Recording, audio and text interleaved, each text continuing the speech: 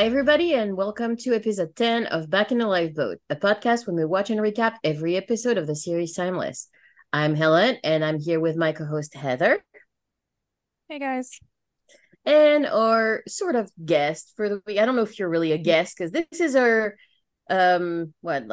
producer, editor, behind the scene man who's for today is going to be on scene, in the scene, in front of the scene, whatever, however you say it. Hi, Front of Mannie. house. I don't know. Hi guys. Um, but yeah, today we're covering season 1, episode 10, the capture of Benedict Arnold. And as usual, you guys know the drill by now. We'll do a quick episode overview, and before we get into the thick of things, and then we'll go over of our overall thoughts and Heather's theories for what's coming. And guess what? We have a listener email. Helen's This excited. I'm so excited. Send us email, you people. We want to talk with you, and like it's an interesting one because it's a slightly different take of than us, I guess. So it's good. Anyway, I'm already blabbering all over the place, so this is gonna be a fun one. Let's start with the episode overview. So as I said, the title of this episode is The Capture of Benedict Arnold. The episode description from Rotten Tomatoes is: during the American Revolution, a surprising turn make Lucy, Wyatt, and Rufus question whether they've been fighting for the right side. In the present day, Agent Christopher prepares for the worst. Oh yeah, okay. Just wow. I watched the episode yesterday, and I'm like, wait, what? Oh, right, that's the thing. I feel like so much happened that by the end of it, you forget that the whole like Lucy Christopher dinner ever existed. Yeah, that's true. That's true. It's just like a This really small episode, part. yeah, it's just that one scene at the beginning. I mean, two technically, because there's like the dinner and then the conversation after. But yeah, it's just those like Yeah. 3 minutes at the beginning, and then it's a whirlwind. Yeah. Um, this episode originally aired December 12th, 2016, and this is the mid-season finale. And what a finale! What a cliffhanger to be left on. Yep. This episode was written by Tom Smuts, which like hits the second of 4 episodes he's doing. Like the first one was 102, so it's kind of a similar time period too. I got It's that. interesting. Well, and I Yeah. I kind of picked up on that too of like because that was the Lincoln episode, right? Mm-hmm. Yeah. Yeah. And so that I mean, I feel like they had very similar like pacing and kind of just general like vibe. Agreed. Yeah. Yeah. Yeah. Like I think also thinking of the ones that he does that I know that he writes as well. He writes the beginning of season two and the end of season two just before the movie. And those episodes are like very like action oriented, Mm-hmm. Mm-hmm. tense, dramatic episodes. And they're So all that like seems to be his thing. very, very good episodes. Yes. Yeah. Mm-hmm. Like I would say they're all, if anything, if I think of all 4 of them, and obviously Heather, you can only judge 2, but if I were to like to think about like all 4 of them, honestly, 102 might be my least favorite of the 4.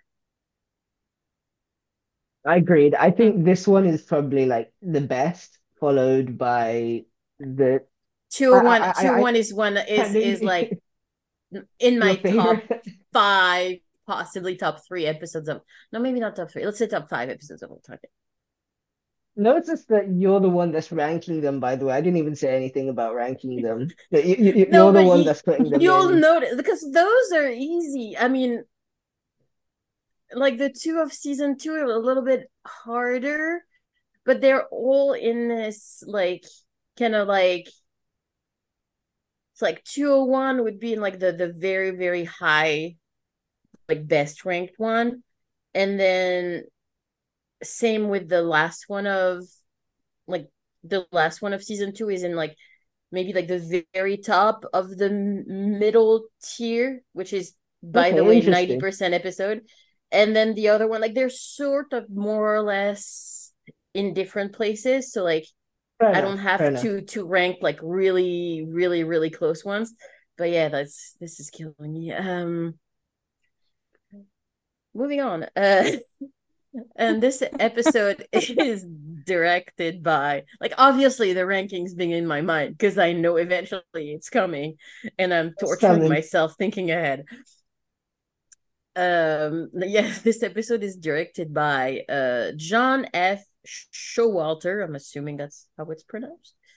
This is the first of 5 episodes he's gonna direct, including, like, I counted the movie as one. Yeah. And he's another Kripke veteran. So He he also did directed Timeless. 203. What? He also directed season 2, episode 3. Yeah, no, I said like this one is the first, and he's gonna do 5 in total. Yeah. Sorry, Yeah, sorry. so Yeah. yeah, he's in there. But yeah, he's worked with Kripke a lot because like he's on Timeless obviously, but he also did like 26 episodes of Supernatural. He worked on the Winchester. He worked on Revolution. Pronounce that word. I still don't So watch like that. I still need to. it's good. Like again, very limited memory. Like I remember most of it, at least the first season. And I remember really enjoying the first season. I cannot remember where they left. I don't think it wraps up. I think it was canceled before they could do like more of a wrap up.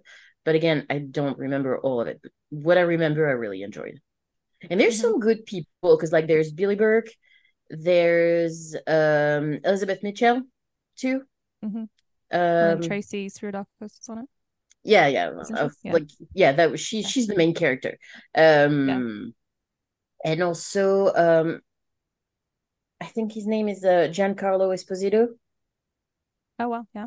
Yeah, so like there's some really good names on there. Uh I again, I think it ends in kind of like a cliffhanger-ish. Like there's no real end to it. But I still think it's worth a watch. Yeah. Speaking of Those do kind of frustrate me though.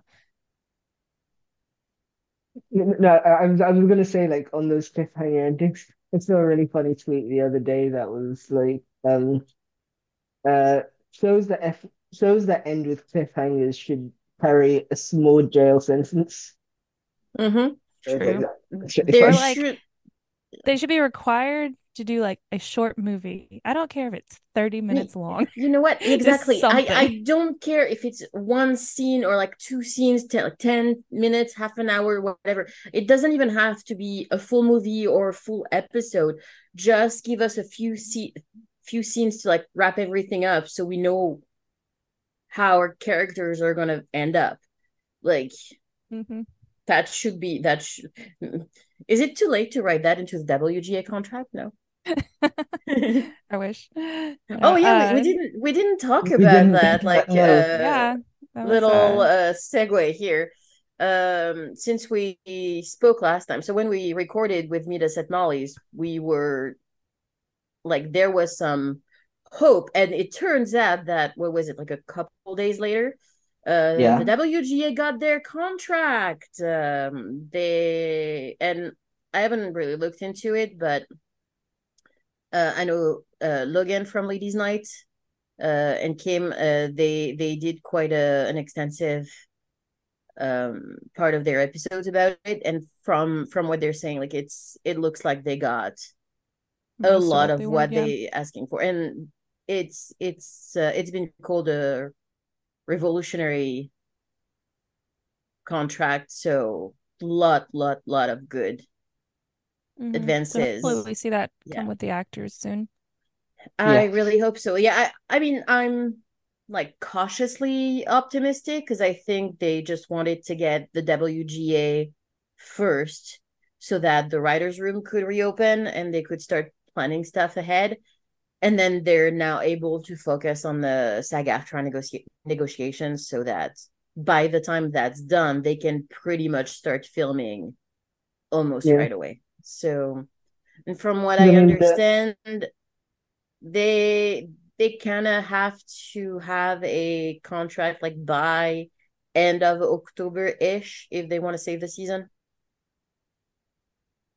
Yeah. fingers crossed, right? Like, because the was it? I mean, we're recording what's today, Saturday the 7th. It's they met on Wednesday and then they met again yesterday, and they're Yeah. scheduled to meet again on Monday. So I think this is like, yeah, like you said, cautious optimism that they're meeting every few days and Well, hopefully at least something is they're coming out. talking. Yeah, at least Yes, there yeah, seems to be yeah, actual negotiations going on, which is yes. better than we've had so far. So it's not just going into the room and saying, nah, that's not good for us. Bye. Yeah. So anyway, Showalter, it looks like, also directed a episode of Legends of Tomorrow where yeah, Ray and Sarah and Kendra got stranded in the 50s, which was one of my favorite episodes of the early oh, seasons. yeah, I Cool. we segued into the strike before I could finish, but Oh yeah, yeah, he no. already it's fine. He also directed like some episodes on The Mentalist and like you said, a few like DC Universe shows like Arrow, The Flash, Legends of Tomorrow. So And kind of SWAT I found as well, actually. SWAT. Yeah, I don't know. I don't put them all because some of them have so many credits. I kind of like Yeah. stick to what I know more, I guess. Um but yeah, so he's a pretty experienced director. Um but yeah, anyway, it is now time to get back in the lifeboat.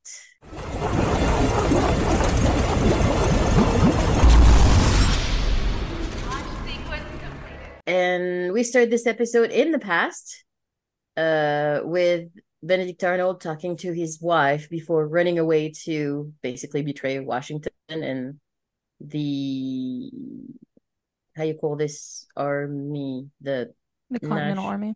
Continental Army. Yeah. Yeah. We had the Continental Congress at the time. Gotcha. And meanwhile, he leaves his wife to kind of buy him time, and serve Washington breakfast until like an aide, sort of like another soldier, brings him a letter that probably says Arnold went to the other side and he big mad. Yeah, He he's big very angry. mad. And in the present, like we were talking earlier, Lucy is having dinner at Dennis's house, and we meet Michelle. I love Um, her. She could see I love straight her. through Agent Christopher's BS of, oh, I invite Lucy Preston know. over. Uh, yeah, and like she says, like Lucy's the only colleague. God, I can't speak. What else is new? Then like the only colleague Denise has ever introduced to her. So it's, but yeah, I love them so much. Uh, it is like a bit of diversity too. It's like, you always expect. I mean, maybe that says something about me, but you kind of always expect the traditional, husband and it's a wife, and nobody really makes a big deal out of it except me, I guess. But That's good. The diversity is I good. It's just always love good that to it's see. just, Yeah. in there and it's totally normal. Uh, I guess like you see that more now, but I feel like even 2016, it was maybe a bit more of a big deal. I don't know. Yeah, I mean, I can't really think of another show with a gay couple that was out at that time, now that I'm thinking about it. Yeah, Yeah, Um, I'm actually but I watching The wasn't watching a Bold lot of Type TV right through now. then, so I don't know. that's fair. Anyway, I just like you said, like she sees right through her wife, and it's, there's a bit of banter. I mean, I don't know if about banter, but yeah, she sees right through Denise, but also like it's not like she's mad or anything. No, Um, she's just like, what's going on? it's I like I do know love that. exactly, and she's so supportive too. She's like, I Hmm. know, like I know her job is demanding and dangerous, and sometimes I don't really want to know. But again, like um it's not a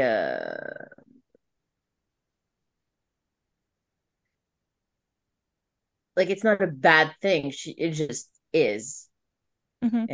And I think Yeah. what I really love too is we see a like another side of Denise. Like she's can say she's She's a lot lighter with softer, yeah. yes, and she's Where like she's like, she's almost giggly at one point, like when Michelle calls her out. Like not yeah, really giggly, but you can tell she kind of rolls her eyes and she's smiling and whatnot. And it's just something really she cute wouldn't to allow watch. herself at work. Yeah. Exactly. It's really cute to watch. But I did have a question here. Does Lucy know how to eat dinner not awkwardly? Because I feel like Good every time we see question. her at dinner with somebody other than like the time team, it is just super awkward. I mean, to be fair, I Yeah, first think of that's it just all, was. Lucy, to be honest, in some oh ways. that too. But also like the situation is like the other dinner was with the man she's supposed to be engaged with that she doesn't know. Not So Dylan. True. that would be awkward. And here, like not Michelle, Denise is her boss. She has no idea why she's here. Like she's not stupid. She knows something's up. There's a reason for that dinner. Uh, and so like there's okay, what do I talk about? Yeah. And it's Yeah. it's actually Michelle who kind of breaks the tension, which I love I her. mean, it, Okay. it is a strange sort of thing, you know. It's not like Lucy and Christopher are exactly, the closest. It's not like it's, Wyatt or Rufus. And, and you think about the positions of authority, not that Christopher is their boss, but like, it's a weird situation, so Mm-hmm. it does make Yeah. sense. Yeah. And So she like can't also there's stuff like she cannot say in front of Michelle.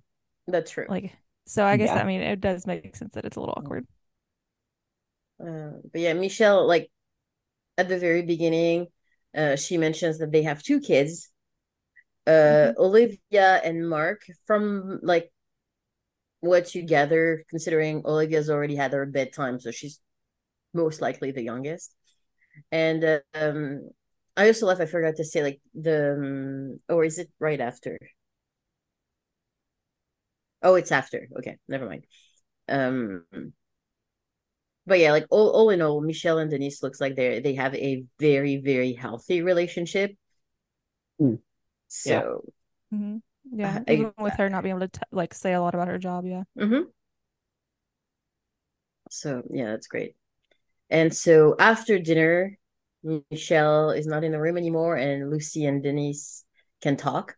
And I love there that they pan over a couple photos that are clearly, I mean, I think young Sakina Jaffrey with most likely her own children, I would say, because they don't look like they're photoshopped. And like after a quick look at Sakina's Wikipedia page, like she also has a son and a daughter. So I'm thinking maybe they use some of those photos because I don't know, they don't look photoshopped to me. Yeah, I'm not sure. I Um, didn't really catch him for some reason. it's just so cute. And so yeah, they talk and Denise has a bit of a favor to ask Lucy. I liked also like the so she gives Lucy a USB drive with the photo of her family just to make Hmm. sure they're safe in someone's memory and there's proof of their existence really Yeah, um well, and being in the lifeboat, they'll be like protected from time. So, from time but change, yeah. yeah, Also, but did they And not learn? what did Maybe it's just me. It was kind of weird. Like they not learn from. It was like 3 episodes ago that the lifeboat got hit and they nearly weren't able to return home. So I kind of feel like leaving. Like I get it. They have to have it on. Like they have to leave the USB somewhere. I'm just like maybe the lifeboat isn't the best place to put it in. But I mean, where else do you want to put it? I mean, I guess they could just keep it on her person, but like, Yeah. I get I it. feel like that's I get it. Like, probably what she would do.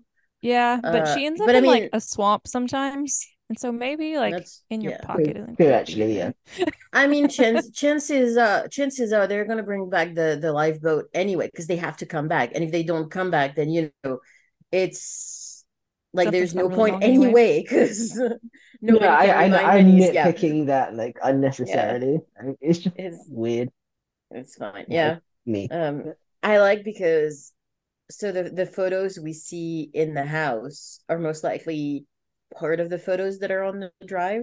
So Mm-hmm. I just That's a thought good that like was lead an into it. yeah, exactly. That's a good touch.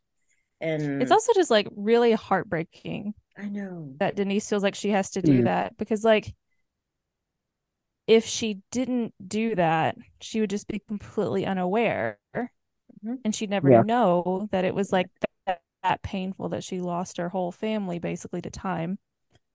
And so it's like on one side, like she could be like blissfully unaware if she just left it as it is. But also like here now in the present, like as a mom myself, like I can't imagine. Like I'm in Yeah. the same boat as her. Like I can't Well, imagine not knowing that my family existed. and that's what she tells yeah, Lucy. She tells like as much as I feel for you and your sister, it's thinking about your mother that had a daughter she doesn't know existed. That Mm-hmm. makes me like this has become my worst nightmare. And it again, it's such a good emotional and vulnerable moment that we haven't seen Denise have yet. Mm-hmm. And it really paints a new like adds a new layer to that character.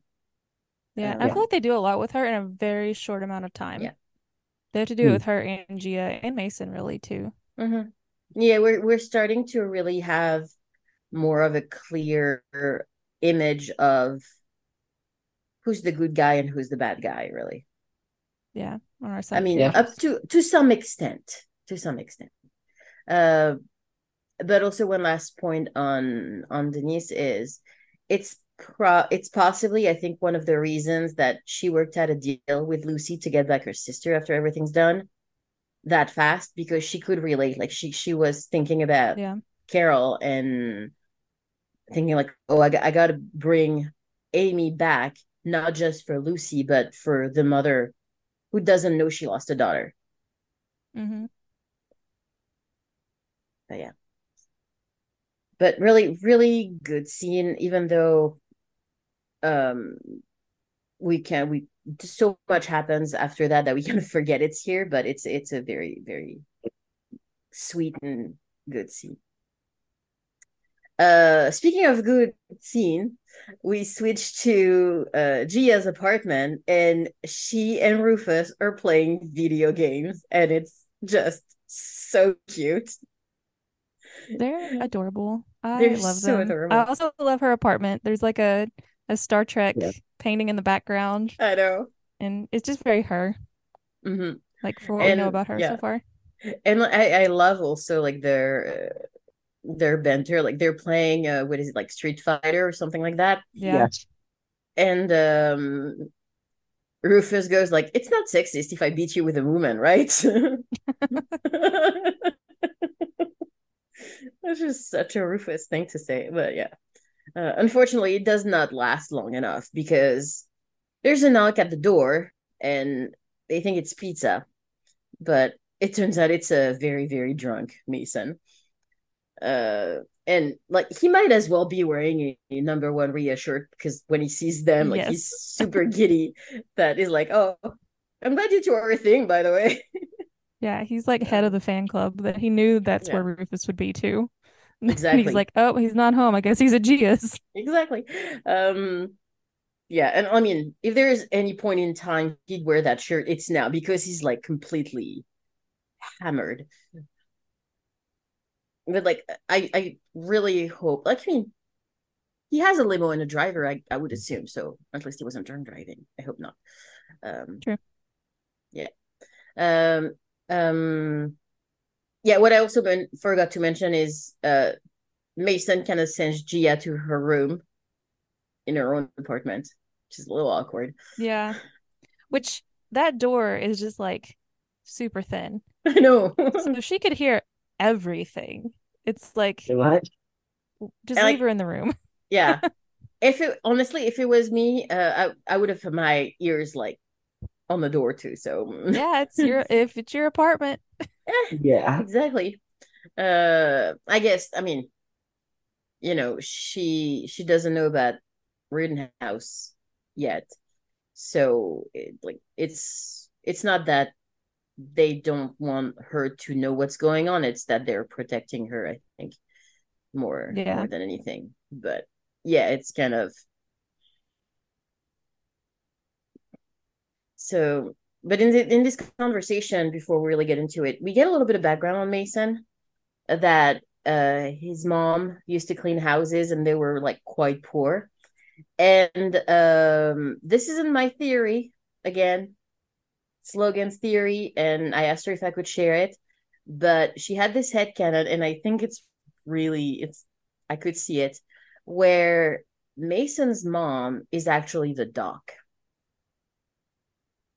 That'd be from the interesting. Watergate episode. And I really like that theory because you could think, I know she's supposed to have like a husband and whatnot, but that husband could have, you know, died or disappeared at any point when they were in Hong Kong. And then she moves to Britain. I mean, you can assume Britain because of Mason's accent, right? Hmm. Uh, and I feel like from Hong Kong, that's like a pretty solid like immigration path. Yeah. There's a lot of people from Hong Kong that would go to the UK. And again, like Yeah. she would be staying, even though she has a PhD and everything, she wouldn't go, she would stay like she would lay low. But also it's not like cleaning houses and whatnot makes sense. And then it would also not be a stretch to think that eventually Rittenhouse managed to track her down, and maybe she was probably either very old or even dead at that point. But then they found Mason, they saw what he was doing, and it was a good way to kind of bring him back into Rittenhouse. Yeah. That'd be interesting. I So I mean, think it's a it could good track. theory. Yeah, it's a good theory that could definitely track. But yeah, I thought I'd share it because interesting. Yeah, no, I Um, thought it was interesting the parallels they kind of draw with Rufus's family and Mason's family, like him yeah. wanting to take care of his mom and stuff like that, because that's what they both want. Uh-huh. But I also thought Patterson Joseph's performance was really good here. He's so Of good. Mm. like, he's obviously tipsy or drunk, and then he's also being very like sincere, Hmm. and he like But knows he's doing like he just portrays that really well. yeah, and he doesn't overdo the drunk thing.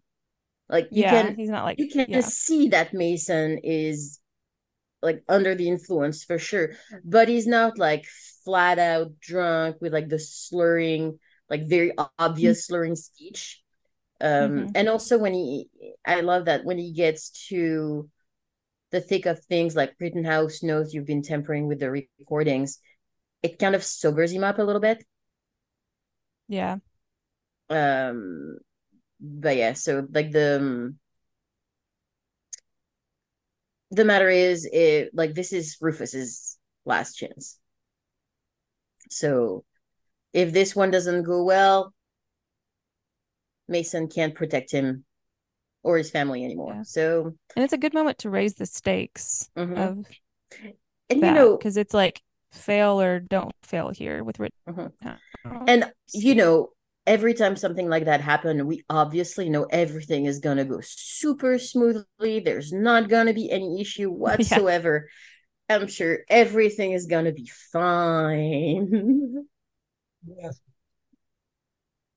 And yeah, after that, Mason leaves after apologizing again, and Gia comes out of the room, and I mean, she could hear the front door close. Like she could hear the conversation beforehand. Anyway, but yeah, she's confused. But before Rufus can work out any type of excuse, they get a text. Wonder what's happening. You know what I wonder about? What happened to their pizza? Right. Oh, I hadn't thought of that. Did the guy Did just he go just like back to the one? knock on their door and nobody's there, or did they like catch him in the hallway on the way down?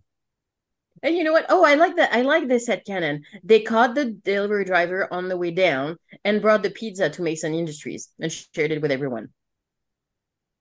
They probably Great did need idea. a meal before he Yeah. left. My question is, why is everybody at Mason Industries in the next scene yet? Same. And Lucy is still at home. Yep.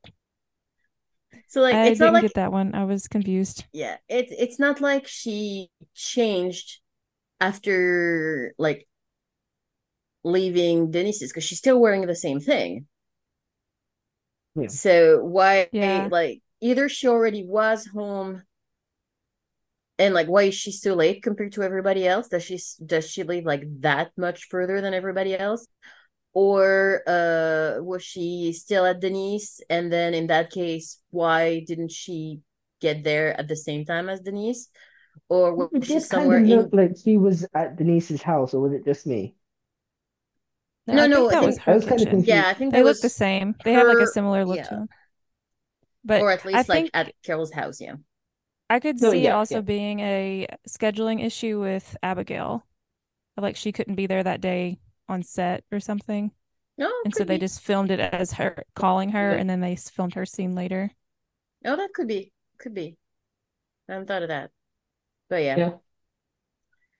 Uh but anyway, like Flynn went to September 25th, 1780, just north of Manhattan, and Lucy right away knows what's going on.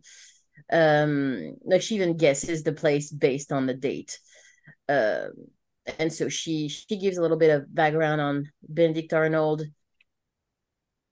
whose name I again misspelled. And like what he was doing around West Point. And they think Flynn might be there to potentially kill Washington? Question mark. Yeah. I always like how like off base their guesses are because it's like it's the obvious answer, but it's never the right answer. But I also like here where Wyatt's like the British might win or something, and Mason goes bully for them.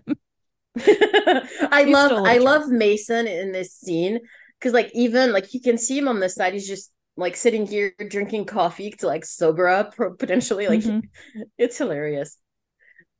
Like I don't think we mentioned enough how because like we always talk about Malcolm Barrett and his comedic like delivery and timing and how Hmm. like subtle it is. I don't think we've mentioned that enough about Patterson Joseph. He does that Yeah, very well too. he does. I also Yeah. think that this would be a really funny, like, deleted scene or something if it ever existed of like what Gia and Mason talked about for the like remainder of the time period the lifeboat was gone. Because obviously she knows That's something is funny. going on. Yeah. And then you also have Agent Christopher there who knows that Mason is doing something too. So you have Gia acting awkwardly, It's Christopher trying not to like let on that she knows Mason knows something, and Mason's drunk. Like that I would feel be like a that's great a behind the scenes friend's scene. yeah, that's a good friend situation. Like I know that you know, but you don't know that I know that you know. Yeah. It's fun. It's like, what do you know? Well, I don't know. What do you Yeah. know? There's meme potential there. Uh, Yeah. but anyway, next scene, we're in 1780 and we have our Where's Waldo shot, aka like find the time team in the big overhead shot. Hmm. We are in Lucy's Outlander era, and I love it. It's That one is of her best definitely look. an Outlander outfit. I know. Yeah. She stands I out. yeah. My favorite part about it is that she took the time to curl her hair before the time jump. Yeah, well, I decided maybe she could have just had it like that already and then it was pulled up, but then you would have seen like the that awkward ponytail Yeah. thing. So yeah, she definitely did her hair. You gotta make things Gotta time look the best from accurate. I don't Benedict know. Arnold. For Okay. Washington, it's not so much Benedict. For No, Washington I Town, guess. yes, you're Oh right. no, I'm not gonna say it because that's just too barf worthy. Oh no, no, no.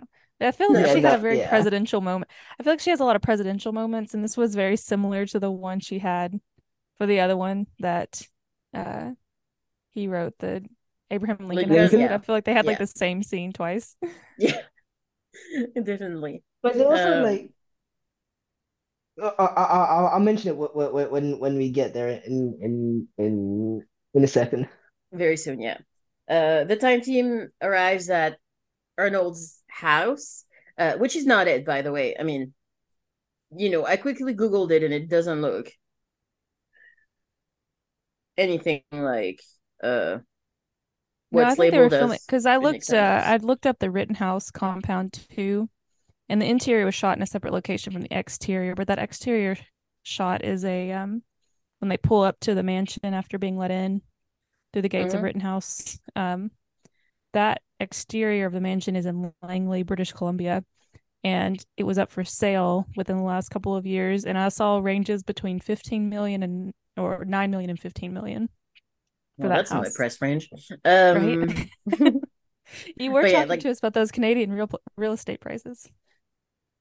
I mean, Vancouver and Toronto are like the highest real Yeah. estate market in Canada. I think the average house in Toronto now is like probably close to $900,000. Wow. Yeah, it's like anything with like 2, 3 bedrooms, 800, 900,000. Like that's not Insane. happening anytime soon. Um, but yeah, of course they couldn't like. It would have been nice though if they could have like copy pasted a shot of that house, but it's like literally the opposite coast of where they are filming. So I don't blame them. Um, Yeah. They found like the right like time period or whatever, and that's yeah, it looked like it could be. It was yeah. a very very pretty house. Um, but yeah, they walk into the front yard and they are stopped by soldiers. And ultimately, General Washington appears, and all three of them look completely shocked, but also like, didn't shouldn't they have expected that he'd be here? Yeah, they were just saying they didn't know if he was there yet. So I don't know. Yeah, but like you could have at least like you knew it was at the very least a possibility, like, Yeah. even like a strong possibility. Um, but And Lucy yeah, sorry, go ahead. Lucy has another fangirl moment here. It's like people holding guns at her, and she's just like, Always. it's George Washington. I love Lucy Preston so much. I cannot even express how much I love her. Um, but yeah, going back, I pulled again the IMDb of the more prominent guest stars in this episode, and George Washington is played by actor Damien O'Hare, who's from Northern Ireland. From what I could understand, because like I haven't seen a whole lot of things he's been in. It was mostly roles in UK TV in the 2000s, with the exception of he was in the first two Pirate of the Caribbean movies. He played I think it's Lieutenant Gillett in there. Gillette. Uh, I haven't watched those movies in forever. Is Um, he the Commander Norrington's like second in command? like I said, I haven't watched those movies in forever, so you tell me when you know. Um, Okay.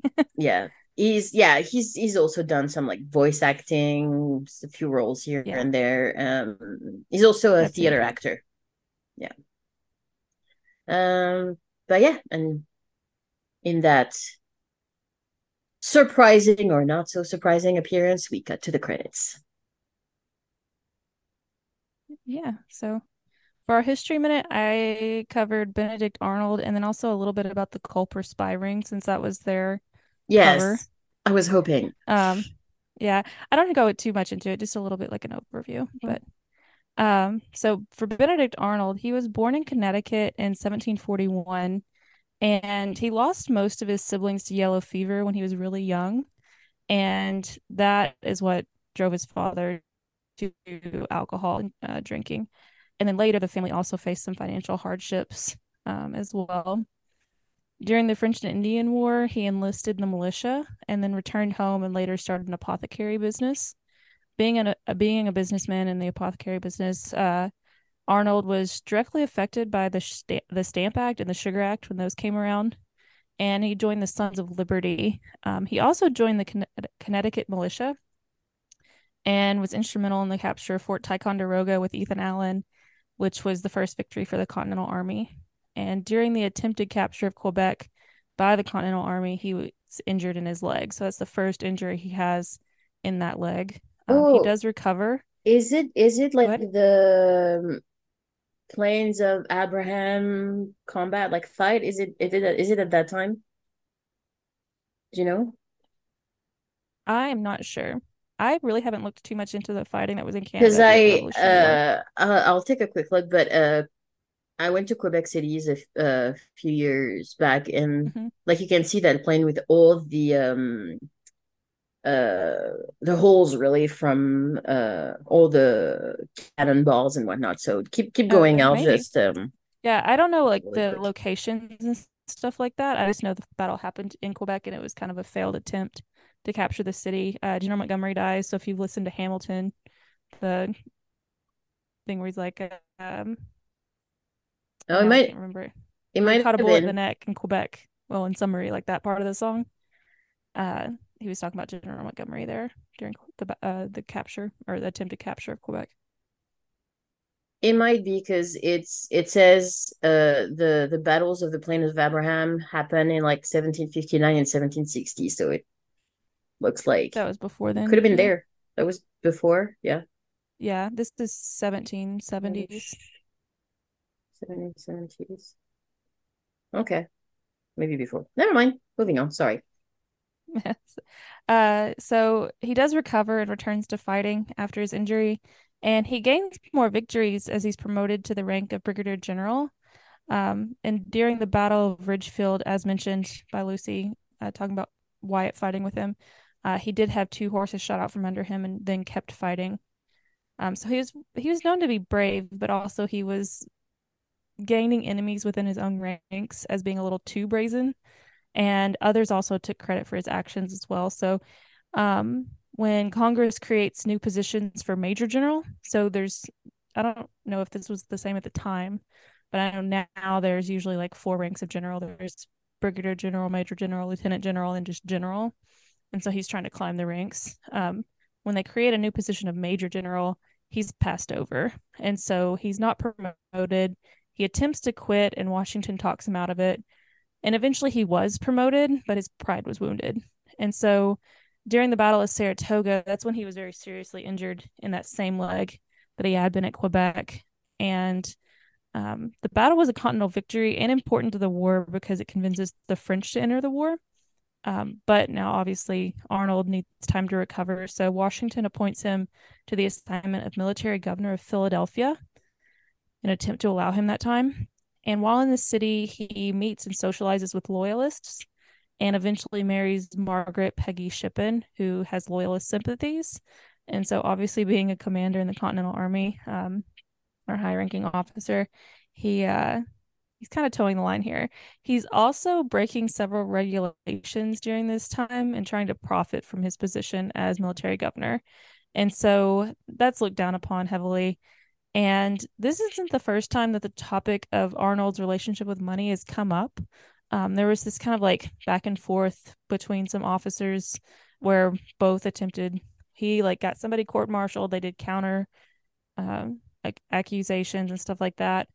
And one of the men he angered, a man named John Brown, actually said, "Money is this man's god, and to get enough of it, he would sacrifice his country," which I think is very telling because I think that was before he was even military governor. But Yep, that attempt to they profit weren't off his wrong. post in Philadelphia, yeah, they weren't Mm. wrong.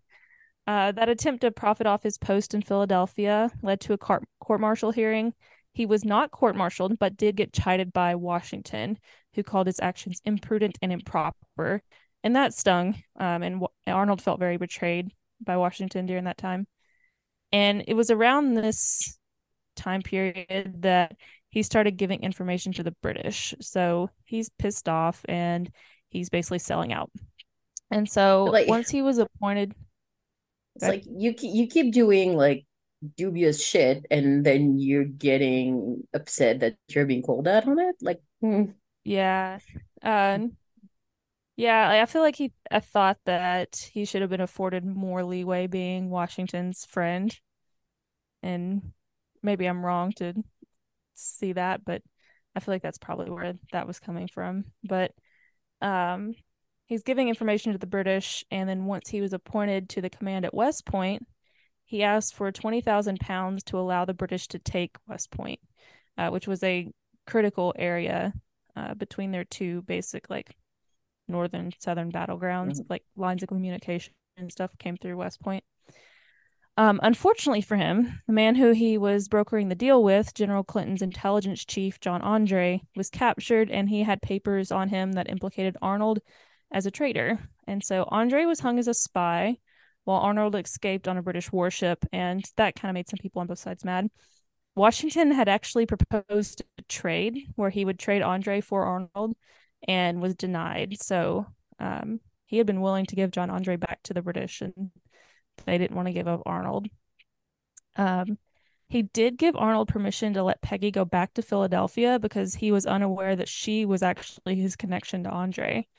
She'd been the one introducing everybody and making those connections so that they could kind of form that alliance. And now with the British, he is given the rank of Brigadier General, and he started fighting alongside his former enemies. There's a side note here. Washington does attempt to capture Arnold.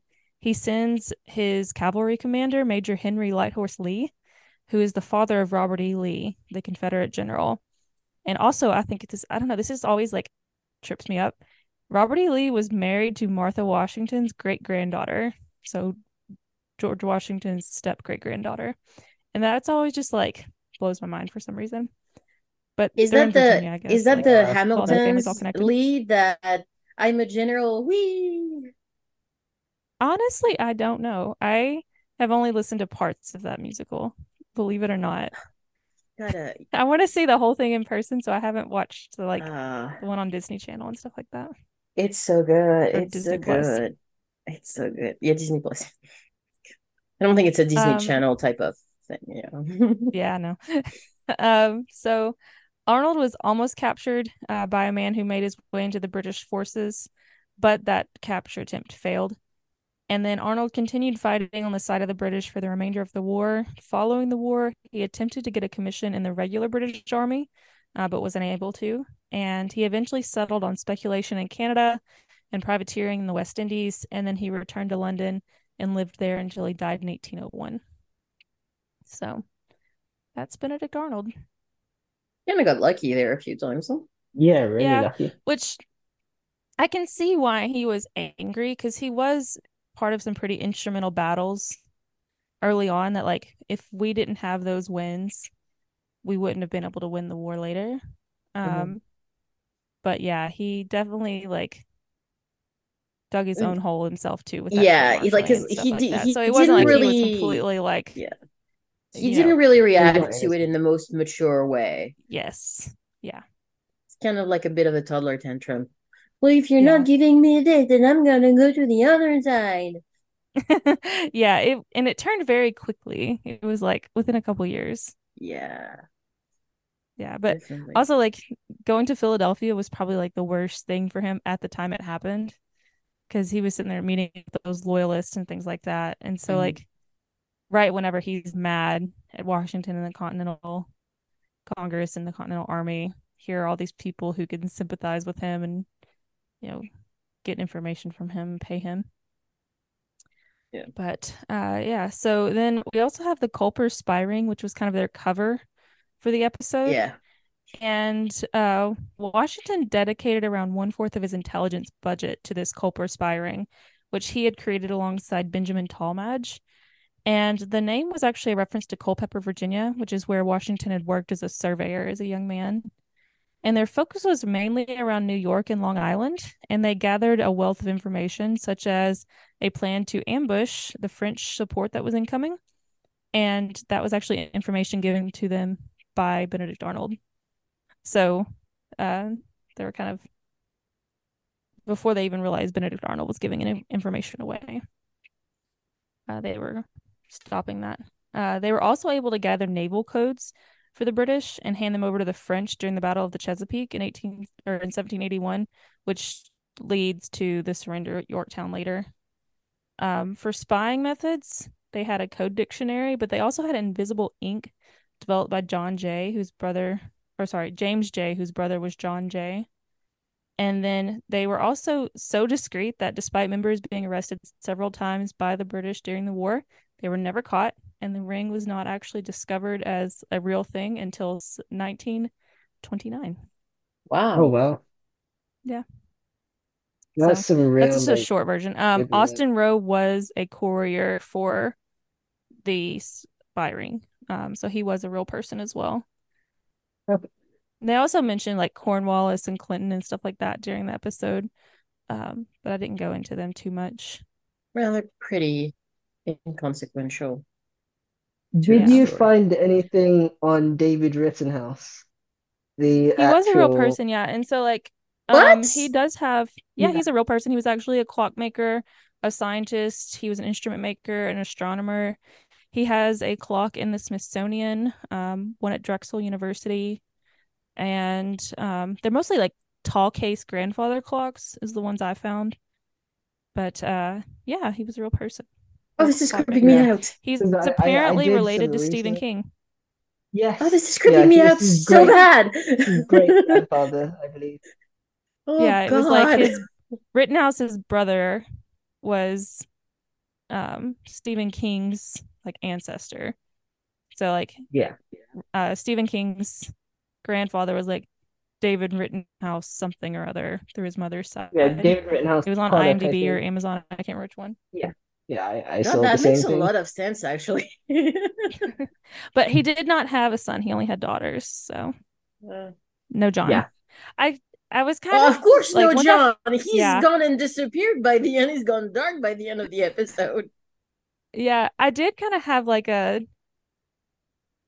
I don't know. I felt like that was a bit of an odd thing to include a real person, maybe just to like Like, to make him that evil, Yeah. To unless, change you someone's know? reputation like that. what if Rittenhouse is a real thing?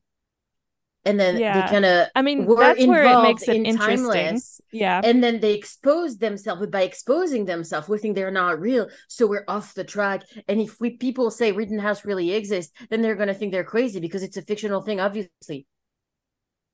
Yeah, no.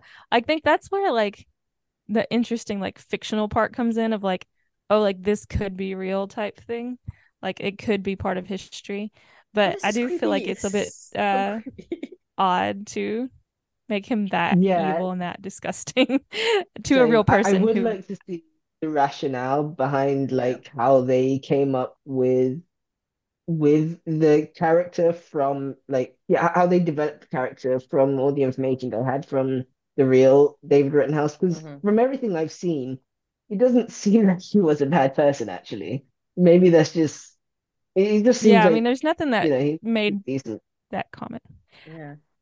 He was though apparently the first hold on, what was he? The first like US Mint Yes. director. So he was in charge Yes. of our money for a little bit. I mean, the fact that He he's a has a Wikipedia clockmaker. page. How did I Yeah. never see And the that? I've Britannica always page is assumed. yeah what I'm looking on.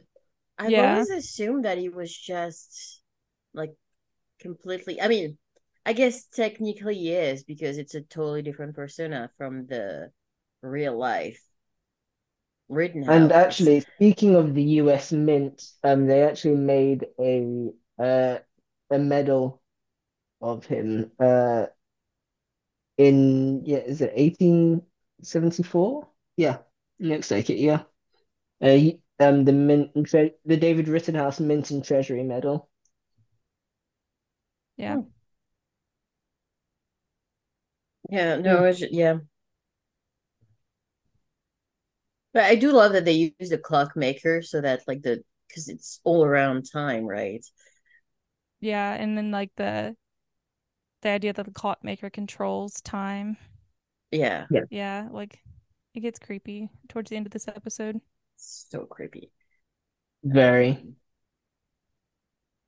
okay, I'm gonna have to deep dive on David Rittenhouse because now I'm very curious. I mean, there's not actually like a whole lot out there, but there is like a little bit. So I think it's just interesting to see like where it The, all comes from, and like I would really love to like get into it and just see how they, like what liberties they took to you know um what? Now that I think about get it, I to. don't know if I really want to deep dive into David Rittenhouse because God knows what I'm gonna find, and I don't want Rittenhouse to come after me now. So we saw what happened with Flynn, okay? Like Should we like stop learn, recording this let's learn. episode? Yeah, exactly. Yeah. Don't post this one. We'll just re-record that thing. David Rittenhouse was not a real person. He never existed. We know nothing about him at all. Um, Let me Google on Amazon like extra dead bolts for the doors. Yeah, but so back to our episode. Inside the house, the time team is alone in a room. They're talking about Washington when Flynn comes in, and he convinces Wyatt to lower his weapon when he mentions he has someone outside ready to kill Washington, and he needs their help. And I waited for Wyatt to go, bullshit. I mean, Like, he's nah. totally bluffing. Flynn is bluffing there, I think. I don't think I think so. this is Well, no, I think but he'd do okay, it. but like Washington comes in right after, and like, how would he have told his guy to like kill Washington? I don't know. I assumed he just meant like he had somebody in there with a weapon so that if he walked back in and just like gave him the nod, Oh yeah, he okay, would pull fair. the gun Never on mind. him. Never mind. But yeah, so Washington enters and Lucy kind of plays along with Flynn's story. And eventually so do Wyatt and Rufus. And he believes they're spies, part of that Culper ring. And he tasks them to capture Arnold and bring him back. So, uh, But yep. like, how great is it that they're not going to trust Flynn, obviously, but when Lucy starts to play along, they trust Lucy enough, despite everything that happened with the journal and whatnot. They trust Lucy enough to go along with her. Yeah, which I mean, I think that they don't have a lot of choice here either. It's like go along or they guys. don't know exactly what Flynn has in place. So they really can't That not. yeah, that's true, but I don't know. I like this. Yeah. But yeah, so Flynn and the gang kind of move into the dining room to talk, and Flynn needs Lucy to find Arnold. She knows everything about Arnold, and Flynn doesn't want to bring him back. He wants to interrogate him, and he gives them this scroll that he found in the clock, and it's a letter from Benedict Arnold to his wife, and it's about Rittenhouse. There was invisible ink there that he's uncovered, and that's when they truly kind of figure out like what's going on here and that Arnold was a founding member of Rittenhouse. So like, Rittenhouse was created around this time period. They were recruiting members and that Arnold was part of it. And Flynn wants their help to end everything and promises to hand over the keys to the mothership if they do. And he rips the pages out of the journal and hands them to Lucy. And yeah, R.I.P. Rufus is recording because Yeah, yeah, he's going, you can't say this. And Flynn kind of turns and is like, oh, you mean because of the recording device? And he's like, well, shit. yeah, exactly. Um, Well, I'm yeah, fucked. yeah. And so like he's giving them everything they ever wanted to here though, because as she's reading the journal, he turns to Wyatt and is like, I can tell you exactly what happened at this address, which is where I'm assuming Jessica was either found or Hmm. murdered.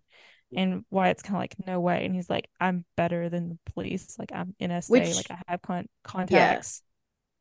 that makes Like sense. yeah. Yeah. Um. So he's handing over like everything here, and he's telling Rufus he can get rid of Rittenhouse. He's telling Lucy that he will stop changing time. He's telling Wyatt that he'll get his wife's murderer. Like he's handing them all that they've ever wanted. So like it's enticing. Mm-hmm. And then he really just wants to like end them before they ever started. Yep. So I thought that was interesting because it's like if they end them now, they don't have a time machine. Oh, Like that's really Well, no, interesting. they history still change. do They have one because because the time machine like is set apart from reality. But like when they return to Mason Well, Industries, does Mason Industries exist? oh, Like that would be what's fun. there? That would be because Like fun because they yeah, things they can change in real either time. like yeah they would get back to like either Mason Industries but like not obviously the time machine like set up, so they could be like in the middle of offices and just boom. uh yeah, like that's something like they like it doesn't exist. So, like they don't have the support for the time machine. Like those people who come in and like do the plugs and everything at the end, they don't have Gia. but Like though, all of that's I gone. mean, They don't have to be fair Christopher. though, they don't really need the setup. Like they would expose the time machine, obviously, but Hmm. they don't really need any more of setup because they wouldn't need to time jump anymore. Yeah, but like And also they would have the mothership, who's like which runs on that plutonium battery that they mhm, can use forever, basically. yeah. But yeah, But like that's a fun image to think of, like what do they come back to, and like who sees the Yeah. time machine in the present. yeah. But I also thought that it was interesting like that they when they start like talking about Rittenhouse as like Benedict Arnold's a founding member, is like were they always going after important people in history because they were important to history? Did Rittenhouse make them important to history? Or did Rittenhouse somehow know like the future and know they were going to be important to history? Like, I think I thought it's that was a interesting. mix of one and two. Yeah. He didn't know the Yeah. future. He just knew that they were Because important to yeah, history at the moment. because yeah, exactly. So Kind of made sure they remained important yeah, to the stuff, and then they don't know because about time like travel he yet. says it at the end, like they're not, they don't necessarily want to be front and center. They're more behind the scenes, so they're gonna place people that can make sure um they don't really even need to be that important. They're just going to make sure that they can influence whoever's important so that history can go their way. Yeah. And so when they get outside, the time team kind of talks away from Flynn, and Rufus is stressed because the recording is now obviously messed up, and he's I already mean, been threatened earlier, and so now he like has to get rid of Rittenhouse. uh-huh. And Wyatt is considering helping because he wants his wife's murderer, and Lucy's pretty torn. So they're kind of on different levels here. Flynn comes to them and tells them they're going to pretend to defect. And Lucy wonders how the British will believe them. And turns out it's that they will be being chased by I love Continental like Flynn's soldiers pretending smile, to like shoot at them. how are they gonna build, how are they supposed to believe us, and like Flynn just looks at her like, well, you'll see. Well, it's Kind of like you funny. Yeah. didn't. I didn't realize it was going to make it look so real. Yeah. Yeah. It looked a little dicey for a moment, but they do make it to the British side. Yeah. And they're taken to Arnold, who's already wearing his red coat, Yep. and they pretend to be loyalist spies with info on Washington's troops. And then once again, Lucy does her job well because she kind of convinces Arnold that he knew um, Wyatt, and they were sent by Clinton, who she kind of dropped some details that were like well known within the British Army ranks that he was kind of erratic. And so he believes them and takes them to Earl Cornwallis, and things escalate Mm, quickly, as you might say, I can and they cut kill in. Cornwallis. Benedict Arnold is played by actor Curtis Caravaggio. I couldn't find a whole lot of things on him. I'm guessing he's either Canadian or based in Canada because he's got a lot of roles in Canadian shows like Rookie Blue. He was on Mm. Flashpoint recently in Departure. It was an old Canadian show, and also like Timeless was shot in British Columbia in season 1. So yeah, I'm guessing he's probably Canadian. He also have a couple uh episodes in Supernatural. Oh, So cool. Creep Key are using guests. Uh, I don't know, actually, now that I think about it, because other than the first episode, um, like whether it's Kripke or Sean Ryan, they don't write another episode. So they're still obviously showrunners, uh, and like creators of the show. So I don't know how much uh involvement they were in casting. Well, from what I understand, Yeah, I don't so know. from everything I've heard, it's season one. While they didn't write another episode of the show, they were very much still the showrunners at that point. Season one Yeah, was their show. They were in the writers' room. They were in charge. They were involved. Season two, they hand it off to Erica Sandmitman and yeah. Tom Smarts, and yeah, so they kind of run it as showrunners, and Kripke and Ryan step back a bit, but because obviously they're doing other stuff at the same time as well, but they're still, Hmm. from what I've heard, I listened to an interview with Erica Lisanne, and she said that whereas they were running the room in season two, they were still like Kripke and Ryan were still kind of making they were still kind of like oh God, what's the word? They still had to like approve all like Mm. the vision of the shows and stuff. So they weren't like show running, but they still were like the, Supervising I pretty guess, much. guides. Yeah. Yeah. They like approved all the creative direction and stuff. And It's gonna be interesting yeah. to look at the guest stars in season two to see if we have as many like Supernatural and like Kripke or Ryan Show alum in those guest stars as we do this season too. Yeah, sure, that would be interesting. But yeah, sorry, I cut you up. I just wanted to Oh, yeah, talk you're good. about him. So they're in the room with Cornwallis. Things escalate quickly. Flynn kills Cornwallis. Yeah, I Lucy mean, is very angry. And Wyatt helps contain the situation, or he's managing the situation by I capturing Arnold yeah, and taking him down. I had a note about this scene because I thought it was really interesting. I feel like this is Flynn kind of taking, like, obviously, like, I mean he's gone, Flynn is kind of crazy in in some ways, but like he's really just like, I feel like this episode he's really like, I don't want to say erratic, but he's volatile. yeah, Yeah, Like you notice it like from like the first minute he walks in, even like at the beginning when he's trying to convince Lucy and Wyatt to how he's just like he's desperate. He's at the end. For him, it's he yeah. kills whoever he has to kill at Rittenhouse, and it's over with. And this is like he's just doing everything. Because like He's doing everything he can to he get knows that this is his best chance as getting rid like of getting rid better best chance to get rid of Rittenhouse and come home to save like to have yeah, his his wife and family. daughter. yeah, So like he's just fresh out of fucks. It's like whatever I need to do, I'm gonna do it. I don't care Yeah. about maintaining pretenses. I don't care about saving any This part isn't of about history. history. Yeah. It's saving his wife and his daughter, and that's it.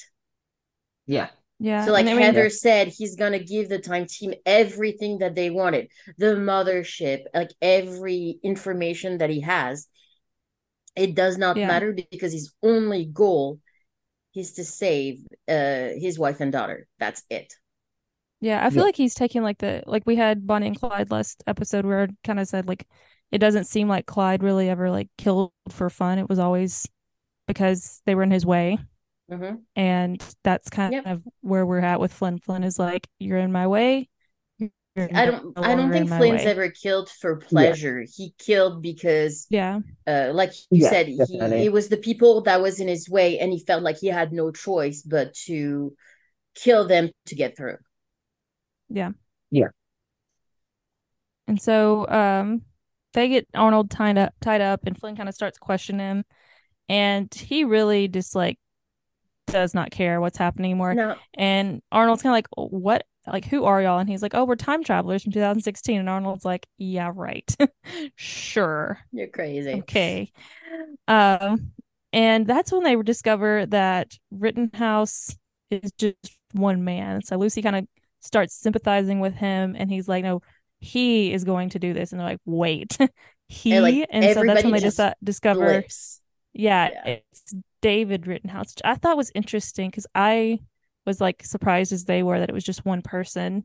Because I was all at this whole time, I kind of assumed it was more like, it was a group of An people or like a organization. couple of people. Yeah.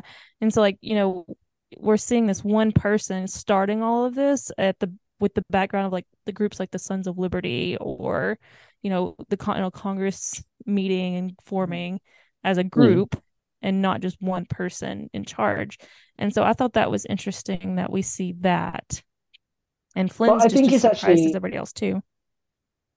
I think actually going on from what you're saying about like you have these other things that were, sort of group ideas, and then this one is just one guy. I think that's an interesting like contrast to where you have, people who are doing a good thing, who are coming together to collaborate and to exchange ideas, to do a good thing, whereas you have, you know, um David Rittenhouse here, he's one person with an agenda, and he's, you Mm-hmm. know, bent on controlling history. So it's just like it's interesting, like yeah, just the contrast, of how, power essentially corrupts Mhm. when you have, Mm-hmm. one guy trying to make the decisions for everyone.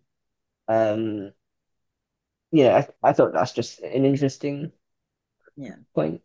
Yeah. Well, and like also we can point out like Lucy points out later to John that like what they're talking about sounds like tyranny over, what they're trying to form here in the colonies with the war and everything.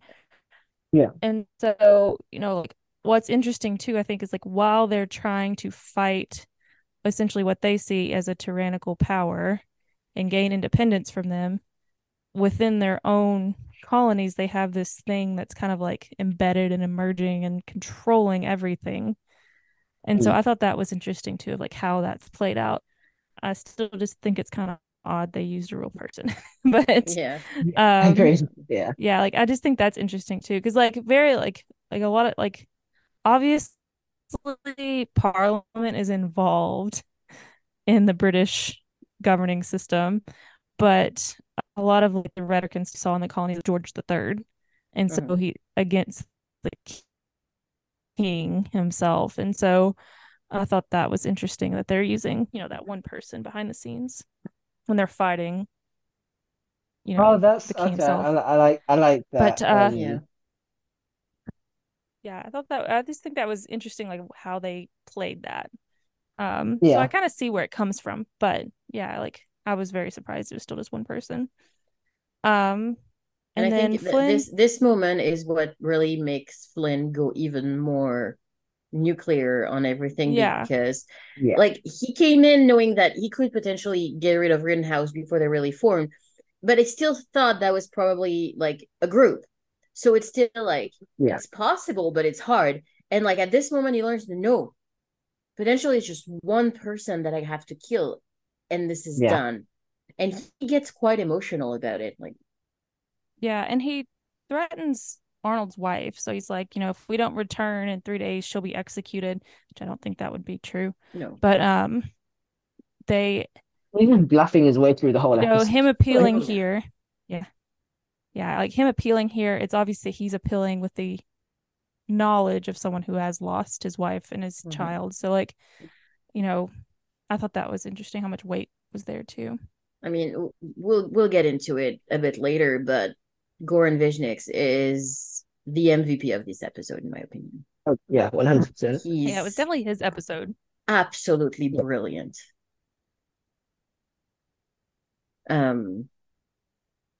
Yeah, like I love it when he says like, "Oh, the things we all do for love," and like, oh, well, yeah, look at what Flynn did for love. Like, really? Mm-hmm. Yeah. Yeah, because that's like what all of this is. Exactly. Yeah. This is the only reason. Yeah, Rittenhouse really targeted the wrong person. Yeah. Yeah, so we're a little bit later, and the time team is waiting downstairs for Arnold and Flynn, and they're talking. They're debating whether or not they should be part of basically an assassination plot. Uh, so like Rufus is in right away, which like he wasn't at first, but I think knowing it's just one person, knowing what's at stake for him and his family, knowing that he's gonna come back with a tempered recording, that Mason can't protect him anymore, so it's not just him, it's his family as well. So like it makes the decision a bit easier. I don't think he likes it in any way, but like he's just in. Agreed. Wyatt is in And too. I mean, as a soldier, I feel like it's expected that he'd be in. When I feel like he was already in the moment Flynn said he could Yeah. tell him who killed his wife. So like I Yeah. don't think there was anything. I think the only thing holding them back now is that Lucy doesn't quite agree because she obviously doesn't know how history is going to change. And she has a good point here Yeah. because you yeah, change that. And again, we don't know exactly how Rittenhouse has been involved in really the entire world's history from yeah, this point onward. So we're Mhm. talking like 250-ish years of history. The ramification of killing that one person has Mhm. got to be like huge. Yeah.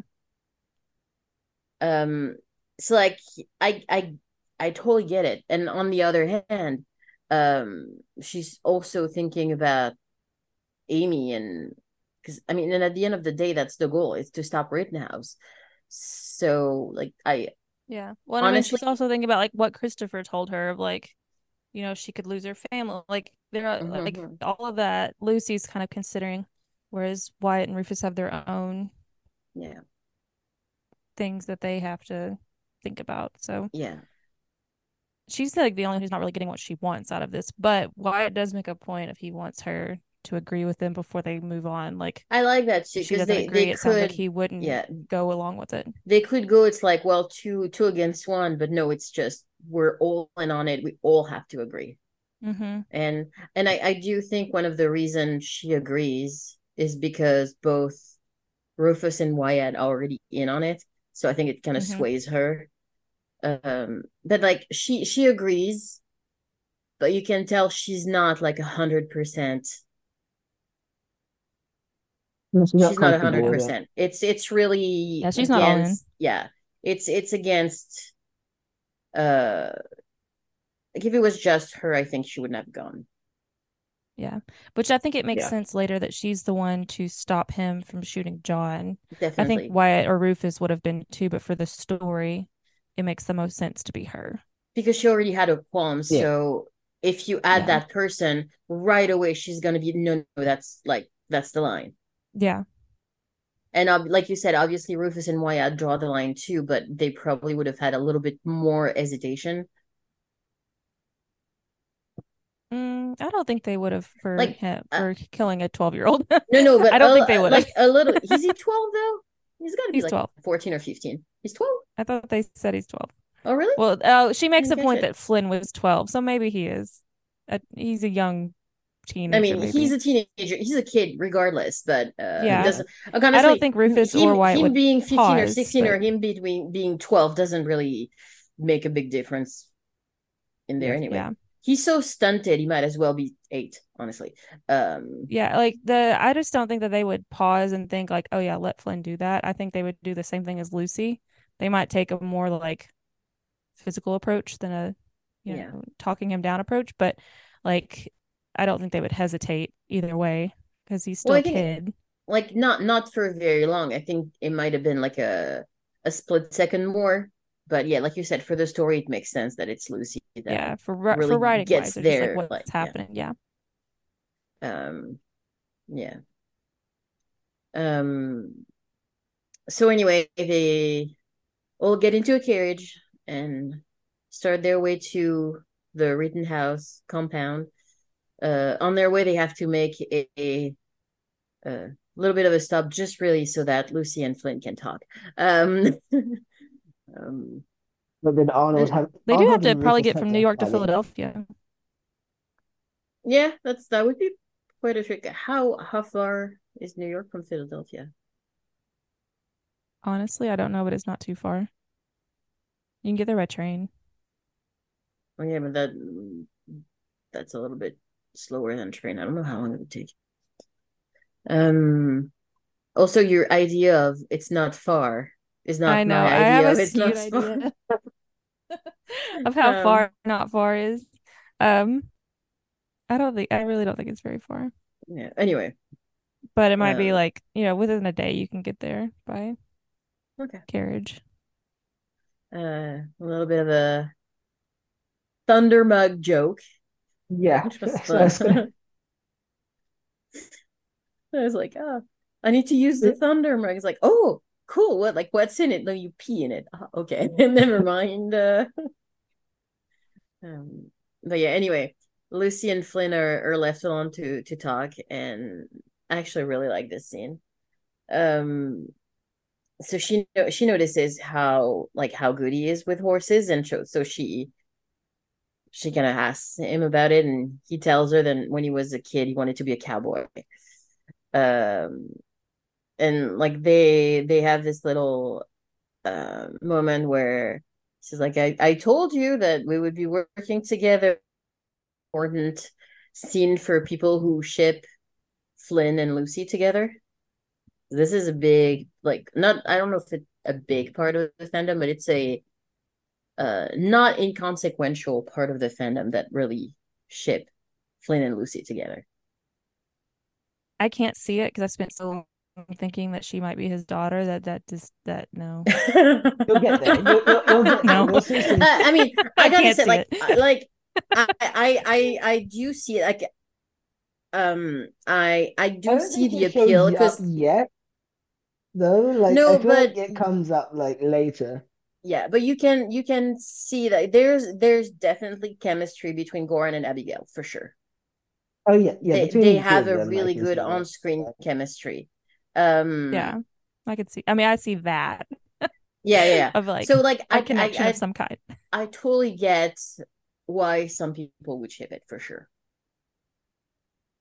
Um, but so she asks him because now that they have a possible future where Rittenhouse is gone, um, she asks him what he'll do after, and he admits that, of course, he just go see his family, kiss his wife, hug his daughter one last time, and then disappear because Bullshit.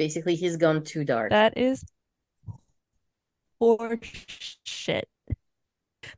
All the shit. Like, no. I ugh. That made me dislike Flynn quite a bit, actually. You don't think it's an interesting like or like you don't think it's I don't know morally at least interesting in some way? I think it's one of those things that are like, I'm gonna do the right thing and separate myself from my family. But if you think about it, like he's bringing them back to life. Obviously, I Mm-hmm. don't know they were killed, but he's bringing them back, and for absolutely no reason, he hugs his daughter, kisses his wife, and is like, "Bye," and just abandons them. I So he mean, Yeah, he I think knows he they're gonna selfishly get knows they're told. alive mm-hmm. and selfishly knows they're out there living, with their husband and their father have just left for no reason. Yeah. I think Yeah, Like, that's I think that's a that's very fair. selfish take. like you can I you don't can like, I understand why he would do that. Yeah. The question is like, because like I think he really means it. The mhm, thing is like when you're faced, like it's one thing to say it now, but like when you're faced to these two person who he loves more than anything back in his life, they have no idea what happened, they have no idea what the thing is done. Like would he be able to tear himself away from that? Yeah, yeah. Which true. I mean, like, we see this with Noah's already experienced this of like Lucy doesn't know anything about their relationship, but she never did this intentionally. Like he has selfishly and like gone through history to Mm-hmm. destroy this man. He's destroyed like Lucy's life and her sister not or being there, and like he has all these things that he's messed up for so many people, and he's just gonna walk away from the thing that he's fighting for. Like he's gonna bring it back, abandon that family, and just like what live out his life as like a hermit or something. Like it just I mean, this It's whole interesting. time he's been I see acting it. selfishly. However, this like I was just kind of like, okay, you're making yourself like something of a martyr here that it's kind of like, okay, get over yourself. I don't care if you stay That's with a your good family point. and torture Yeah, like yourself for the rest of history. Like you brought them I back. You get to deal with the yeah. consequences of having to be a father who has to deal with the fact that he killed people to get his daughter back. Like, The other thing you can I look see at, what you I'm mean. making myself like devil's advocate on purpose. oh, I know. I'm usually the devil's Yeah, same, advocate, so Yeah, I same. get it. but you Yeah, can also see it as he knows, like obviously he realizes that everything he's done, like he's done some really, really horrible things, Yeah. and making himself the martyr, like torturing himself by abandoning his wife and his daughter once they're alive. Maybe it's like his way of punishing himself for like, Yeah, but because at the same time, he obviously he's not punishes his gonna wife have and his any. child. I mean, I don't think that's why he's doing it, but I understand your Yeah, point. I don't think he Yeah. thought. I don't think he thought it through that I think much. I think But he I, feels like, because like I agree, he's punishing his wife and daughter because they have no idea why he's doing it, but I think in his head he's thinking that he's giving them a chance at a good life and at a lighter life than he would with him in it. Yeah. yeah, I Yeah. think he's thinking solely of himself here, of like yeah. how he might, That's a very good how point. he will feel about living with them rather than how they will feel having him back. Like, That's fair.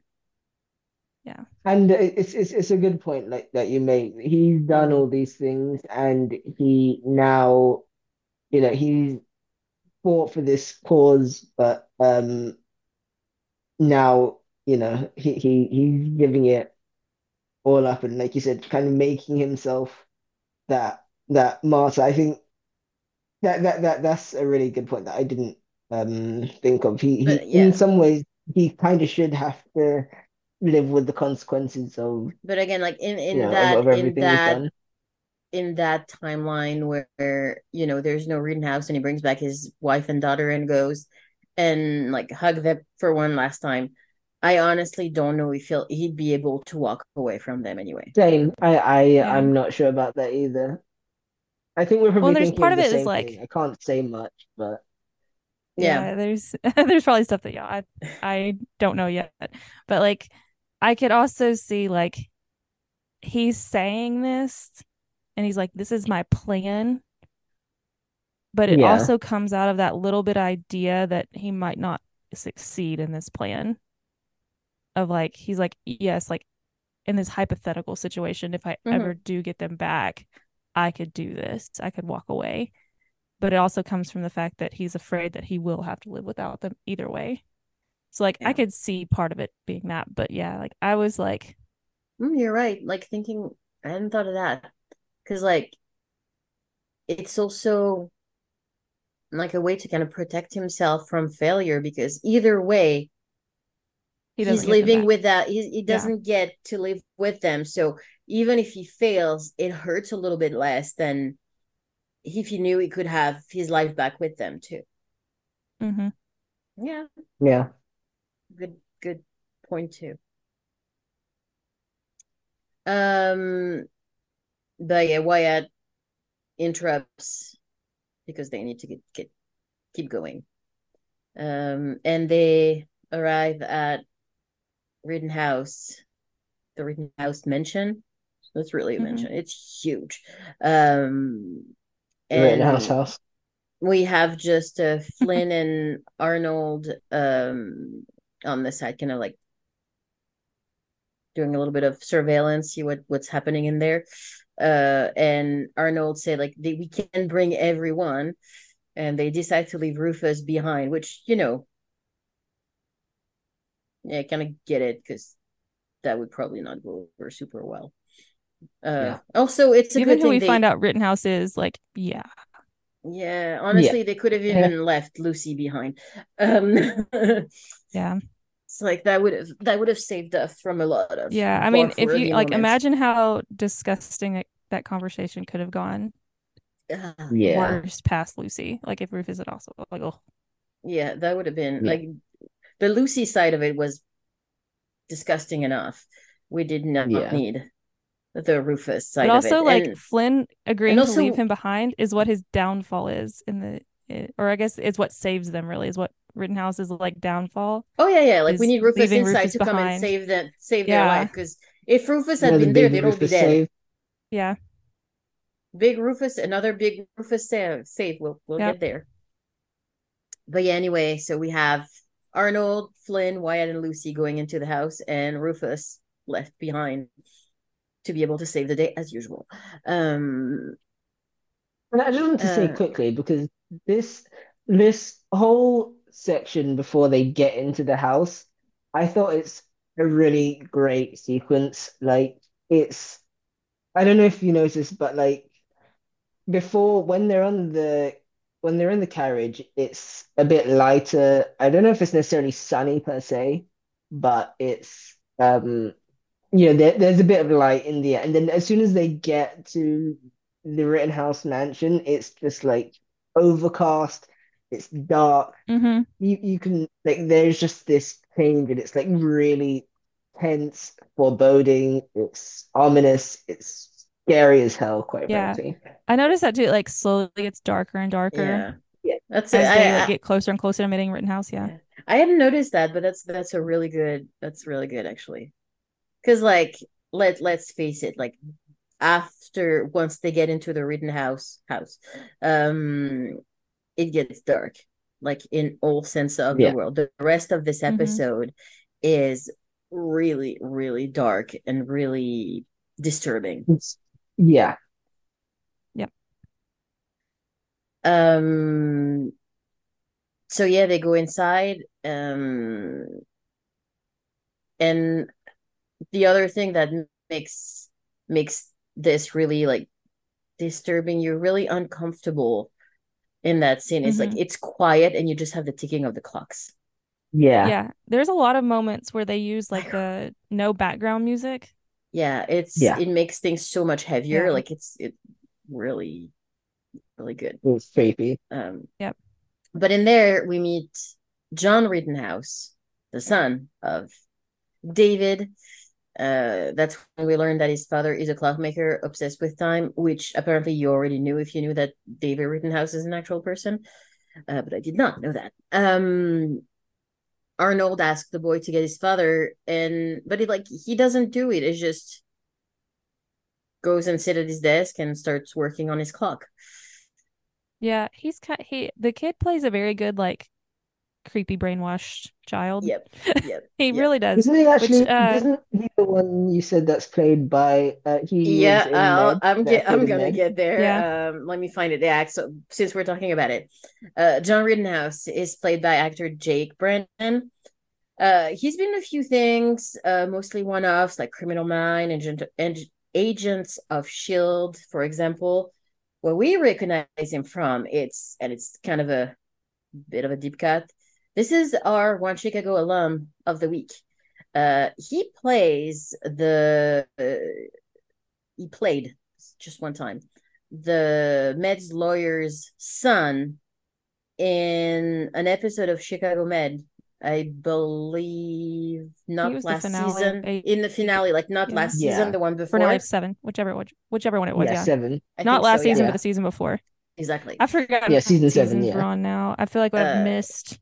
Yeah, it's like episode 722 or something. Yeah, Yeah. he was like he played lacrosse and got hurt or something like that. I think Yeah. that's about it. That's him.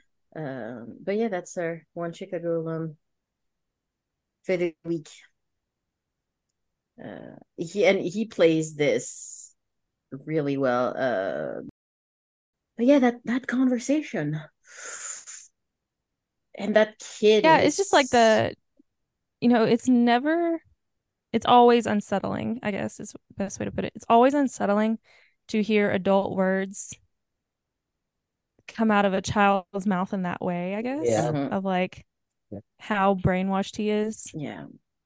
by his father and like, oh, the peasants and the, tyranny, And control. it's always like Yeah. that father says, father does, Yeah. father It's and like, you're in a cult, leave your dad. yeah, no, but like Yeah. Call your dad. actually though, it's like Yeah. textbook. Yeah, no, I Yeah. was not expecting a creepy cult. I really wasn't.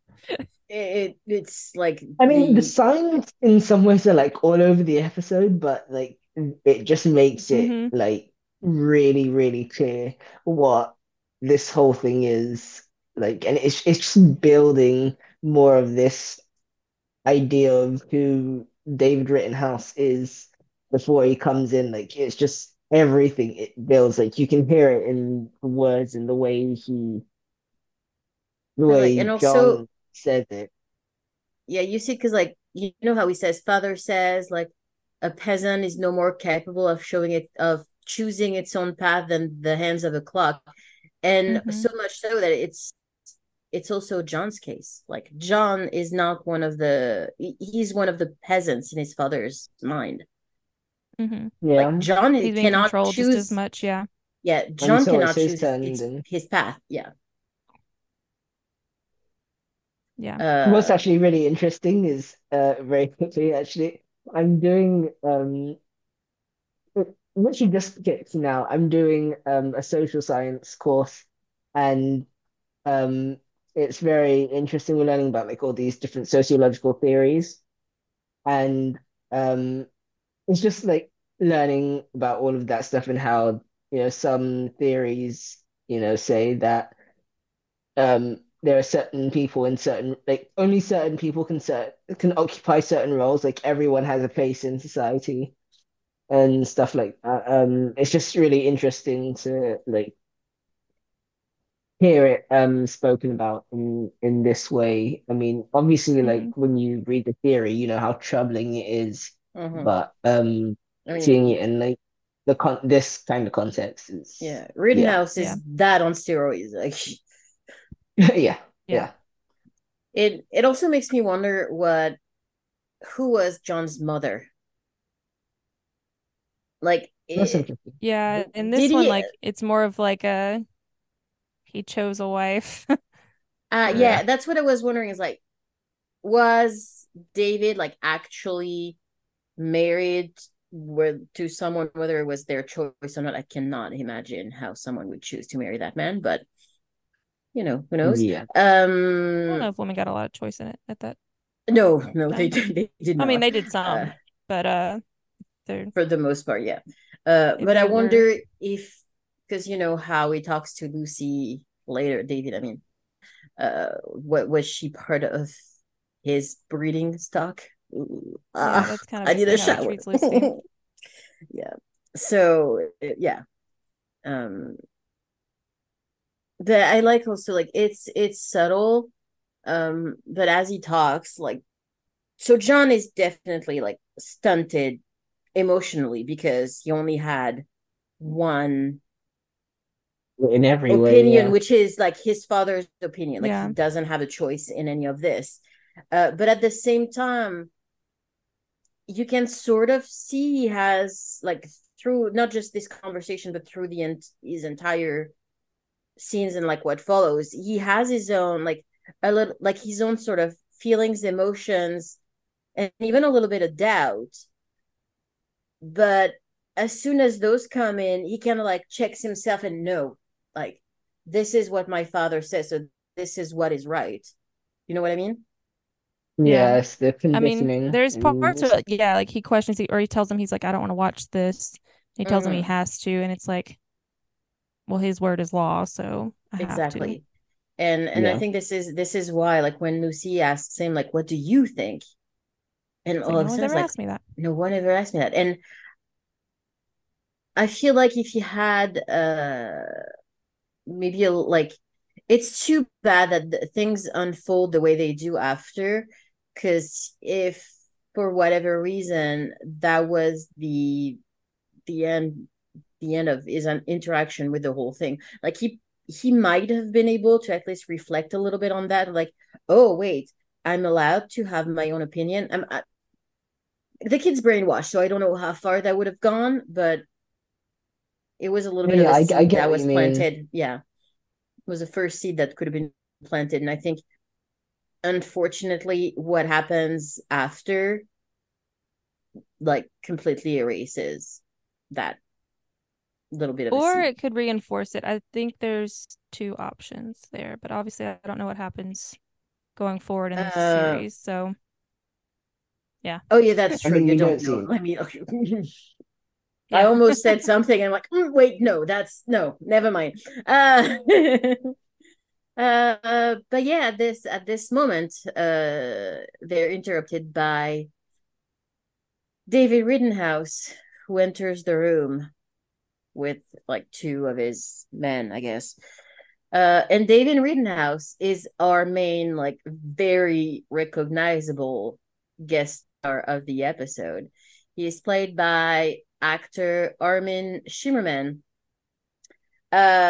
who's basically Principal Snyder from Buffy, Yeah. which I he was only waiting had. for a giant snake to eat him. Yeah, me too. It I would have would have been been okay with great. that. Totally. More than Snyder, actually, because like Snyder was fun. Yeah. In the end, he went out in a attempt at glory. But Yeah. Honestly, so yeah. it surprised me because when looking at his IMDb page, he's only 19 episodes of Buffy. Yeah, he just like has such a presence in the ones he's in. I know. I thought like because it's within, if I remember well, it's the first 3 seasons, right? Because I He comes think, in after the first principal gets eaten. oh, that's right. So it's only 2 seasons, or Oh no, like I think two he and a that's in the half, first season. Yeah, it's like 2.5. 2.5. Yeah, because it's like I Yeah. think it's around episode, I want to say 9-ish, 9-ish, the hyena like the episode, yeah. hyena scene. Um, Yeah. but yeah.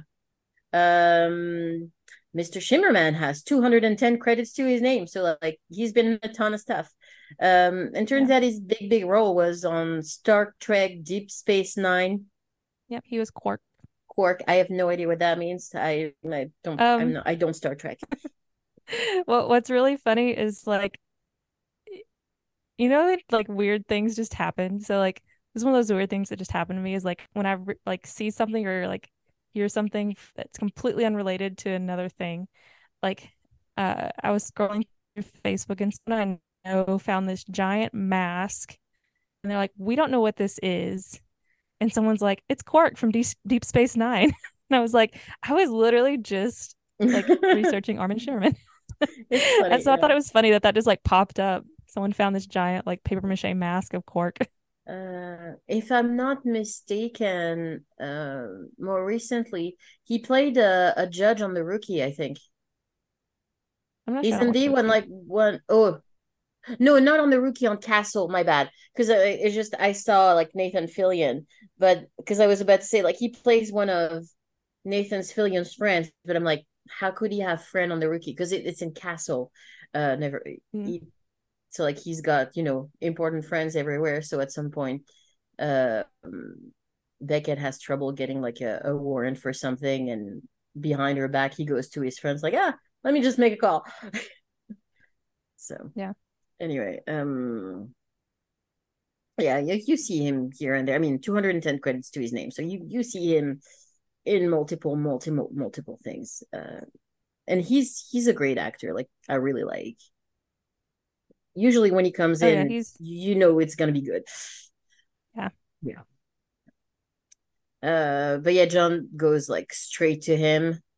Benedict uh like kind of whispers to Flynn like this is the guy. This is the one you got to kill. Like this is him. Go do the thing. Um uh what's funny is like you can see Lucy's still has her doubt at this point because like she stays on her chair and she doesn't even turn. Like she doesn't really want to face him because she knows what they're here for, and she still has, I think, her doubt about it. She's very conflicted. So, yeah, I mean, I feel like what happens after really helps putting those doubts to rest. Really, uh, like if you didn't Yeah. want to kill Rittenhouse when he starts opening his mouth, you're like, never mind, go ahead. Um, Yeah. but yeah, both like Benedict and John tells David that oh they're here to join, they're here to help, and like Rittenhouse like yeah no I don't buy it, not for a minute. Uh, yes, Lucy to come closer so he can take a closer look at her, and I don't even want to talk about like what happens next because it's just It's just it's just terrible. he gauges her worth the same way he would gauge a horse. Mm-hmm. Really, Yeah. that's she's cattle. Yep. Yeah. It was just bleh. Yeah, just barf, like the whole thing, the whole yeah. I Um, think this though, like how disgustingly evil they've made him, it does juxtapose against Flynn, who is yes, like he's bad, but he's doing it for a good yeah, reason, which is to bring his family back. This guy is just bad. Like yeah. he's This is just Yeah. just Yeah. it's just a evil. power There is power no redeeming hungry Yeah. quality anywhere. racist disgusting little Yeah. man. Yeah. Yeah. Which is like I love when we have like someone who's more balanced, like a little bit of a good guy, a little bit of a bad guy, like Flynn. This is kind of he's a Anti-hero. he. I feel like Flynn. You can say he's a good guy doing bad shit, Yeah. like push to the evil because of because like he's got good reasons, good reasons sort of to do bad things. But I also love Which when we have and like a truly evil villain like Rittenhouse. yeah. Which I like Flynn because he's there of like if you pushed Wyatt, he could become Flynn. If Yeah. you pushed Yeah. Lucy wanting to get Amy back, she could become Flynn. If you pushed Rufus because Rittenhouse killed his family after discovering he could become Flynn. And So I like mean, all of in that, this but they could never episode, ever push to become Rittenhouse. yeah. And so But I and I like mean, Yeah. that of like Flynn shows that side too. yeah. And when you say like they could become Flynn, in this episode, they sort of do. Yeah, they have that vigilante justice piece Because of they're it. Yeah. willing to go and kill that guy to repair the bad things that have happened. Hmm. Well, and I thought it was like interesting Flynn wanted to be a cowboy because a lot of like the justice in the West Yeah. Yeah. in like Oh, Yeah. cowboy era, it was very much vigilante. The good guys and the bad guys were the same mhm, people. Sometimes one of them just had a badge. yeah, Like it was very much like that. And so like I thought that was interesting that he wanted to be a cowboy, yeah. and how he kind of frames that of, the good guy taking out the bad guy because that Mhm, wasn't always clear. yeah. But after she answers his question, which I will not repeat, he like gives a sign to his men and they hold Wyatt at gunpoint. Lucy ends up with a knife under his throat. And like he knew from the get-go that they were here to kill him. And yeah, like it's is it Can I here actually that just he sends Lucy like no, To the not quite bedroom. yet into a bedroom. It's just so I just Yeah, wanted to that's a make a little bit point later. quickly going on from what Heather was saying because it's really interesting. I had the same sort of thought too about Flynn um as a cowboy and thinking about it in like today's perspective, like before Flynn was an NSA agent, like he was working for the good guys, and I think it's really interesting, and it kind of particularly in this episode, I think it's framed really really well because it's this episode is kind of like a thriller in a lot of ways. It's got the tension, the subterfuge. It's got the you know, all these elements of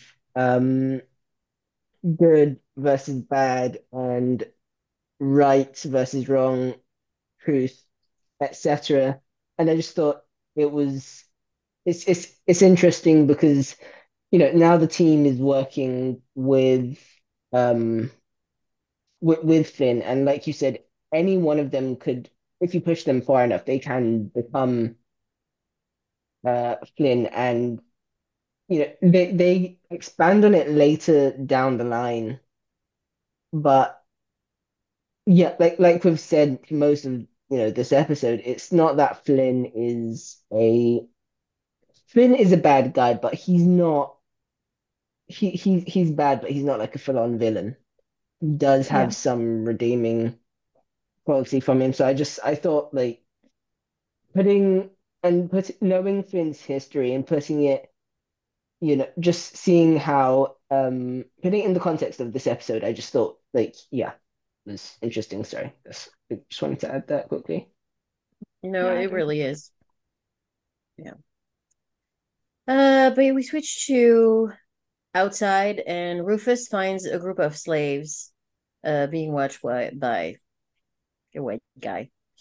Um, and I love what he does. Like he just kind of pretends to want to help someone, like takes their bucket of water, pretends to cough, and he falls like in front of the guard, uh so that the guard comes closer, kind of jabs the his rifle or whatever, however you call those, um in his ribs, and he just takes advantage to just take it and knock him out.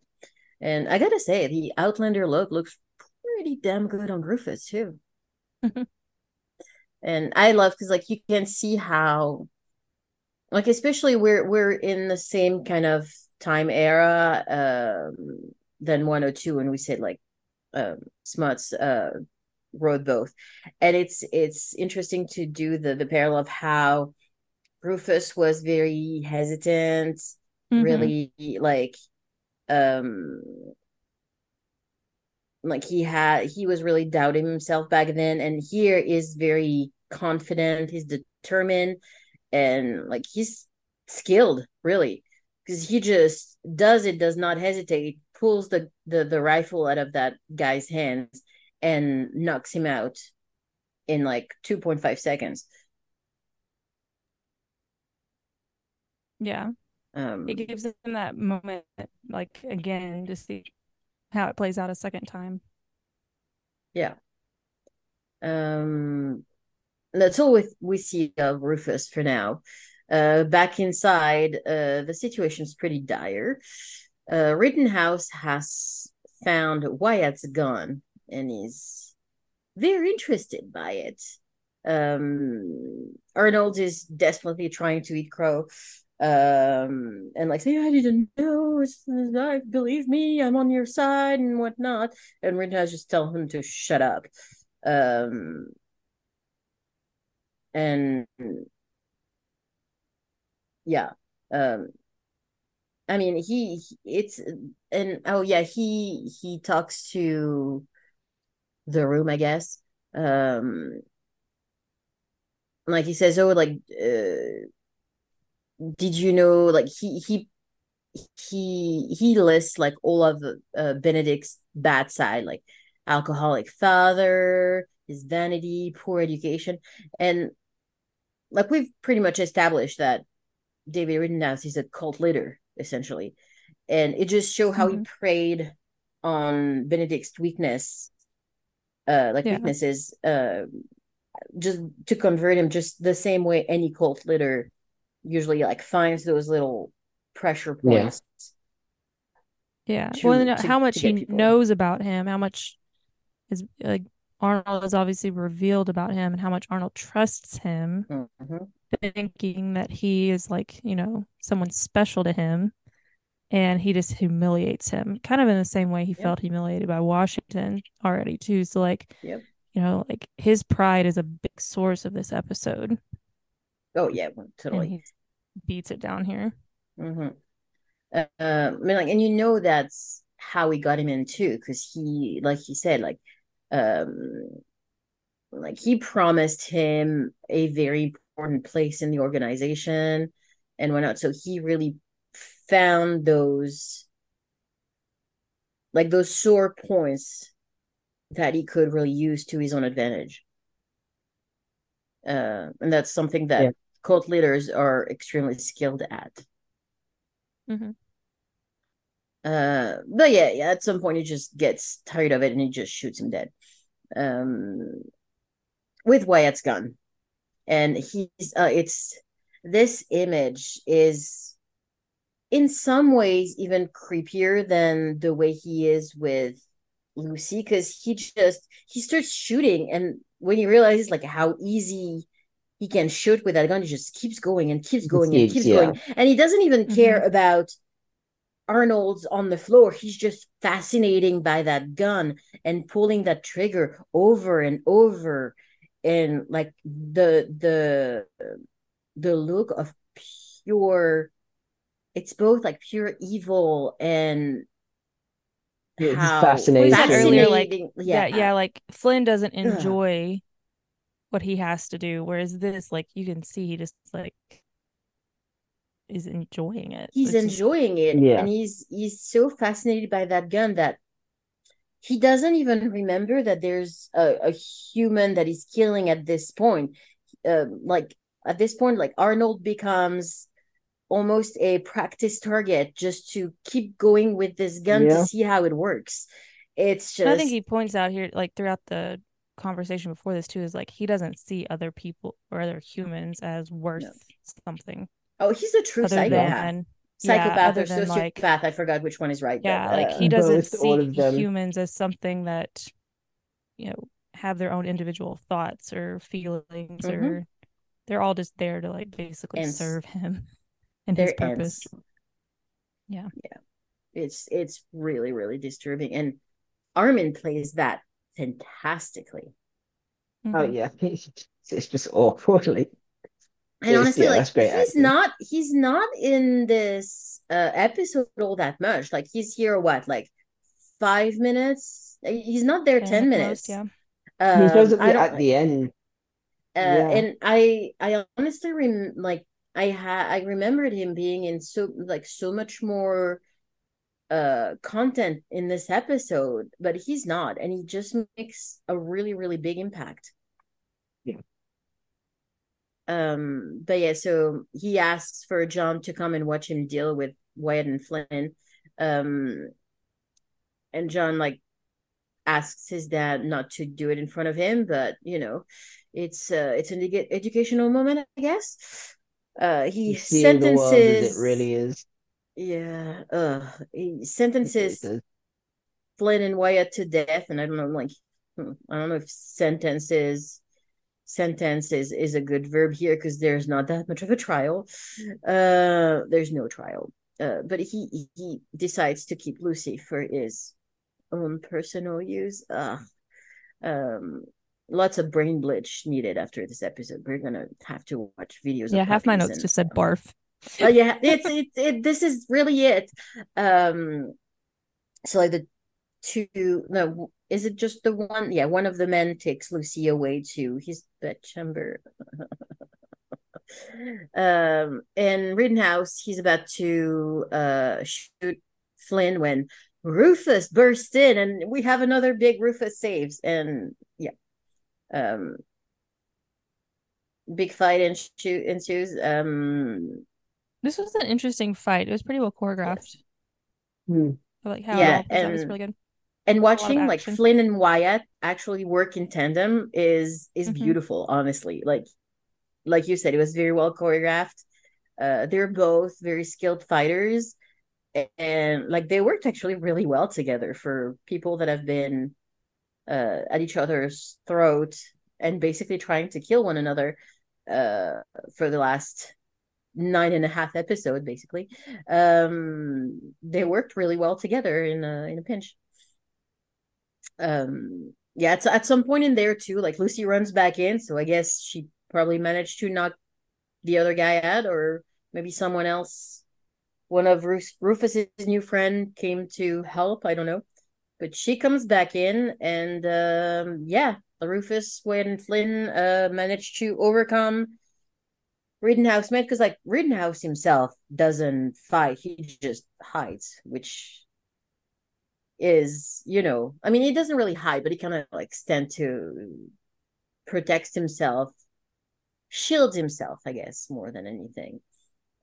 Which, it's like that kind of people, that's usually what happens. Like they're all talk, and when it comes to Well, they think they're too important to get into the fight. They have other people to do that for them. exactly, it's beneath him.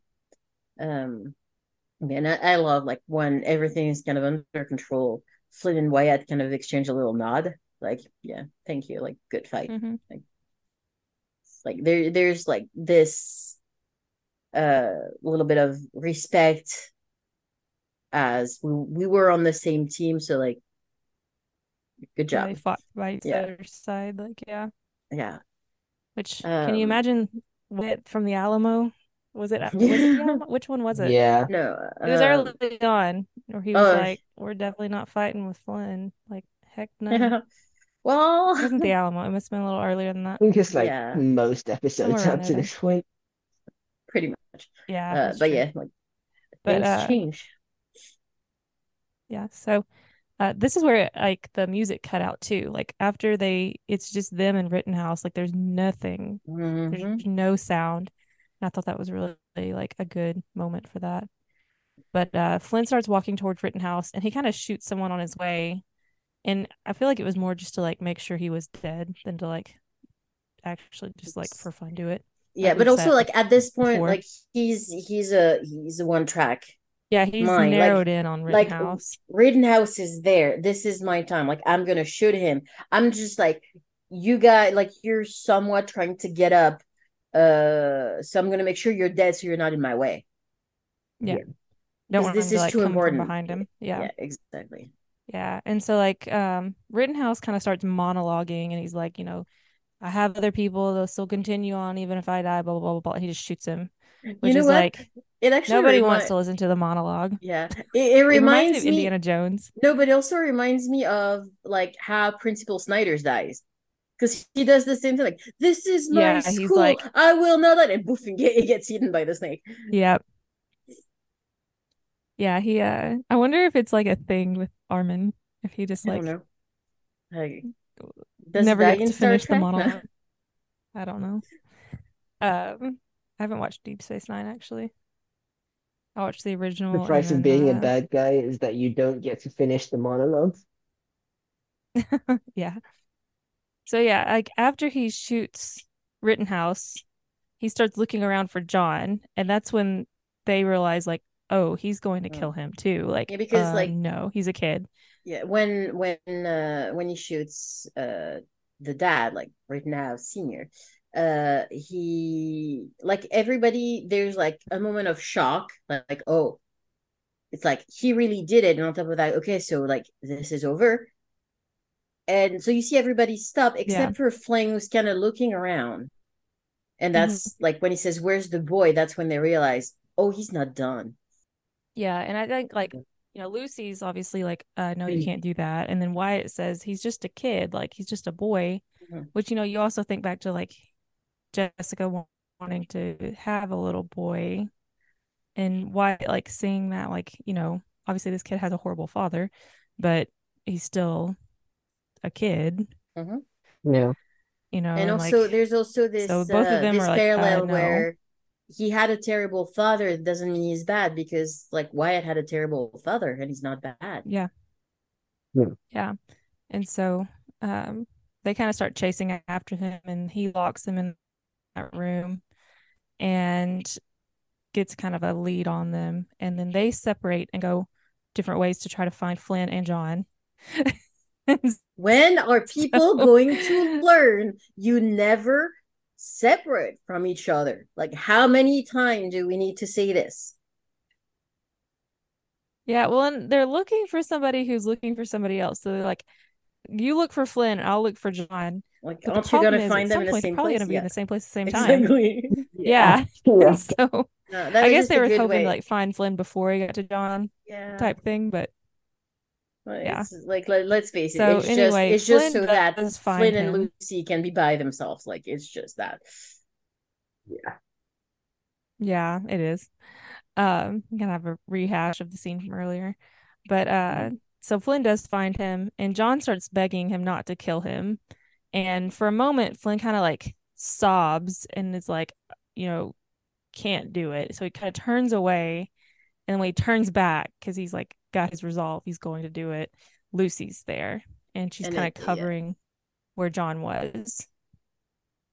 And we have a clip for that, right? this is just before we get into the clip. This is really Goran's scene. Like, Yeah.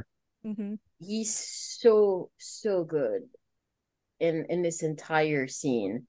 And like, you see the struggle, like a little bit of tremors too, like in his aim. Um, like you said, John is a child, and he's probably also thinking of his daughter, how Mm-hmm. like she had a gun pointed at her. And I don't know if he doesn't really get into detail, like, um but she did make a sound that night when she was killed, because That's what like he he heard to said, wake him like, up. yeah, they heard something, and his wife said she heard her daughter cough. So maybe she kind of like cried a little.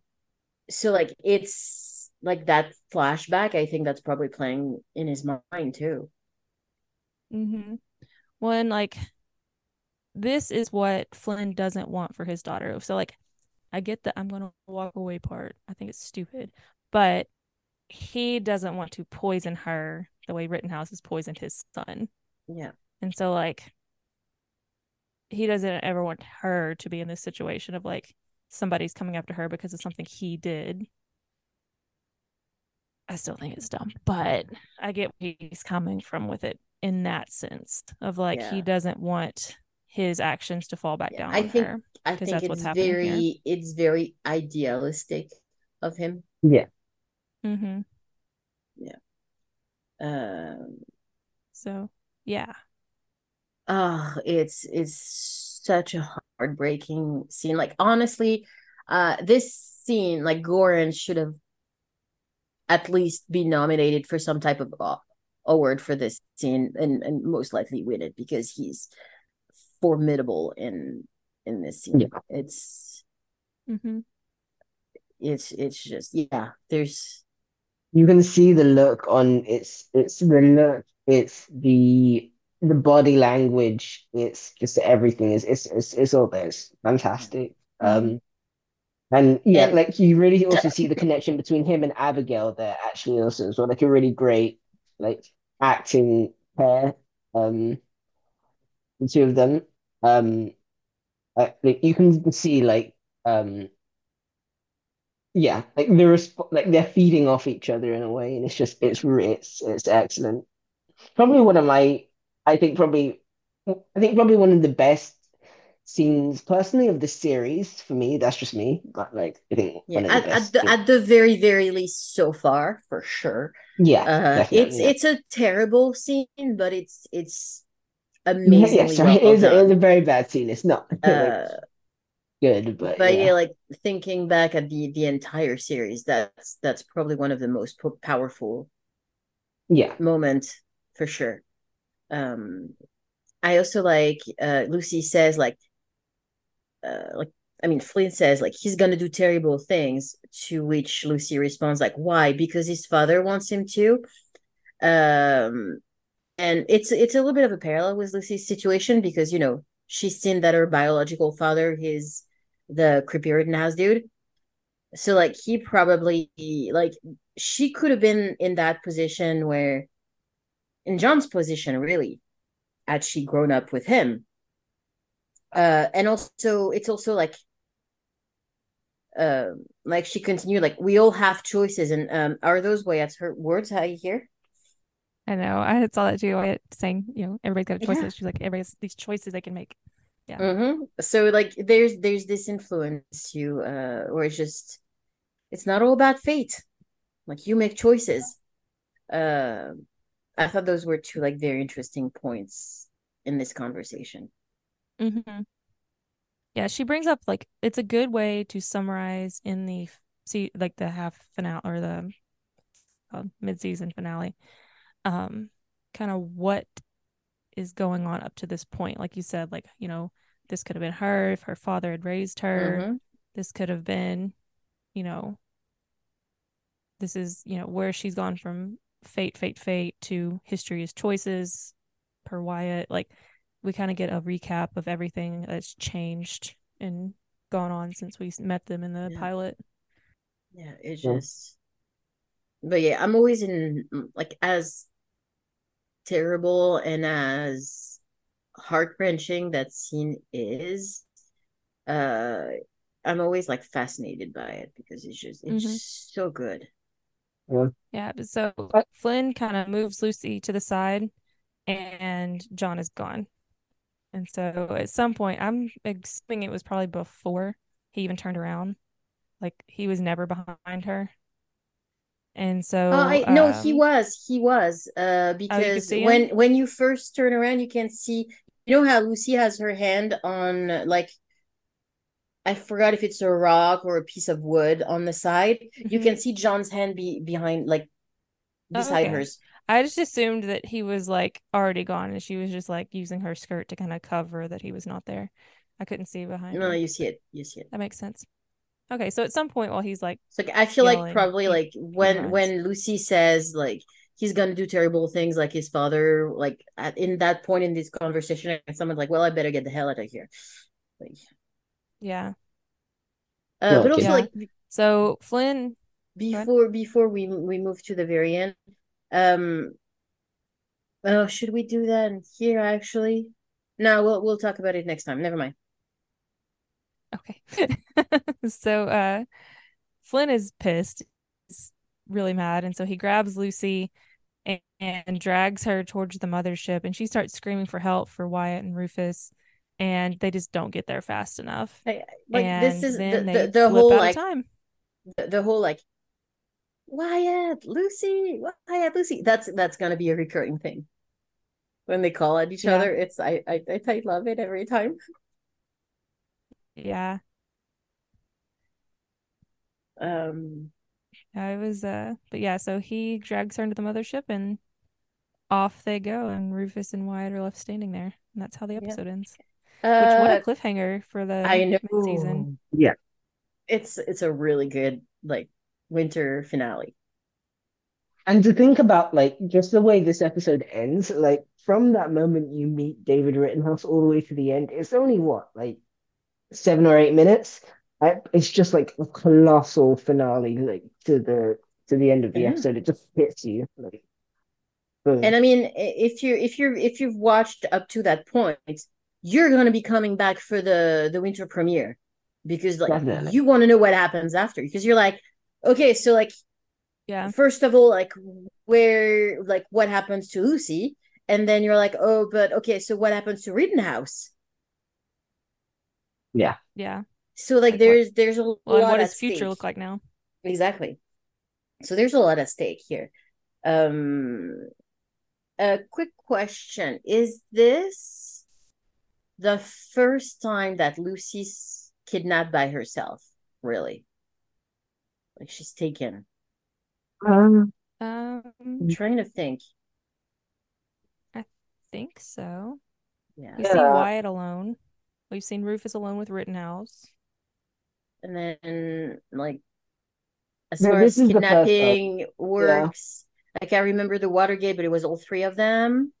Yeah, it was all three of them yeah, at the there same was time. yeah, Yeah. all And three then of they them. left Wyatt by Stranded himself was because all three of them getting left behind in France. Yeah, okay. Because like I mean, I probably clued you in. This is gonna be becoming a thing. Lucy's really good at being kidnapped. Like she's the Daphne Blake of she's what? She's the the Daphne Blake of Timeless from Scooby-Doo. Danger Pro oh, Daphne. She always has something happening to her. accurate. Accurate. Very accurate. Uh but yeah, I mean, let's get into our overall thoughts in here, maybe even your theories, and then we'll get to the email because I think it's a good Yeah, conversation starter too. Mhm. So, but yeah, for me, it's like one of the best episodes of the series for sure. It's up there. There's a I, few that I I feel like like better than this one, but it's up mhm. there. Yeah. I mean, I feel like I have the same like review on every single episode of like it's well written, and moves forward like generously at a really good pace. And so like I feel like they packed onto this one too, which I think I always say as well. But um yeah, it was a good episode. I wouldn't say it was like I don't know. I'll have to see the rest of the series, Yeah, I think for obviously. me, I I feel think like it for me, could it's really it's sorry, finish because you're cutting up. Okay. Um, no, I think for me, one of the thing that really makes this episode for me is uh Flynn, just yeah. Goran's performance. I think that's probably one of the reason uh I enjoy this episode so much, just because of how good it is. And yes, like the chemistry between Abigail and Goran as actors and Flynn and Lucy as characters, like they play off of each other really well. Hmm. Mhm. Mannie? Yeah, no, that definitely. For me, watching it again, I don't. I mean, I think anytime you watch something for the first time, it obviously has a bigger effect. I think watching it this. So okay, look. First of all, I think for me, definitely best of the series so far. Of all the episodes we've covered, I think this one's the best. Um, here's my thing with timeless, and I know me and you, Helen, we've spoken about this a little bit, Mm-hmm. but especially the first time I watched it, I remember I brought it up. Personally, I think it's also because of the shows that I watch. I like it when shows do these kind of episodes a bit more often, and I think this could just be like a personal preference, but I wish more of the episodes were kind of like this. Um, if that makes sense. Like I feel like I really enjoy the show, and I love like the way it like takes its time to like explore the characters and stuff. Um, but I do wish sometimes we had more episodes like this where it's like punchy to the point, we're moving, forward dramatically in like a really like um less I fillery. I sorry. Like less filler episodes. Yes, yeah, Yeah. I think yeah, that's my thing, and I don't know whether it's because like those are the shows that I generally tend to watch, or it's like or what, but yeah. So like I thought this was a great episode. Really, really loved it. I thought definitely um series best for me so far. Um, and knowing what happens in the the next one, I'm really looking forward to that because I think it's a great um It's a great follow-up. juxtaposition to this Yeah. one. Yeah. Yeah, follow up. Yeah, that's Yeah. yeah. No, yeah, I see what you mean. I don't think we've had like so much filler stuff, but again, I think part of it is definitely like personal preference, and I think we're gonna get to Allison's email after, and I think it really shows that too. Um, but yeah, I don't know if I would say I this don't know is the whether it's so best much episode of the series so far, but it's definitely one of the best for me. fair enough. I mean, I don't know. I think filler is a good word, but I think also I think I probably look at it from maybe like a more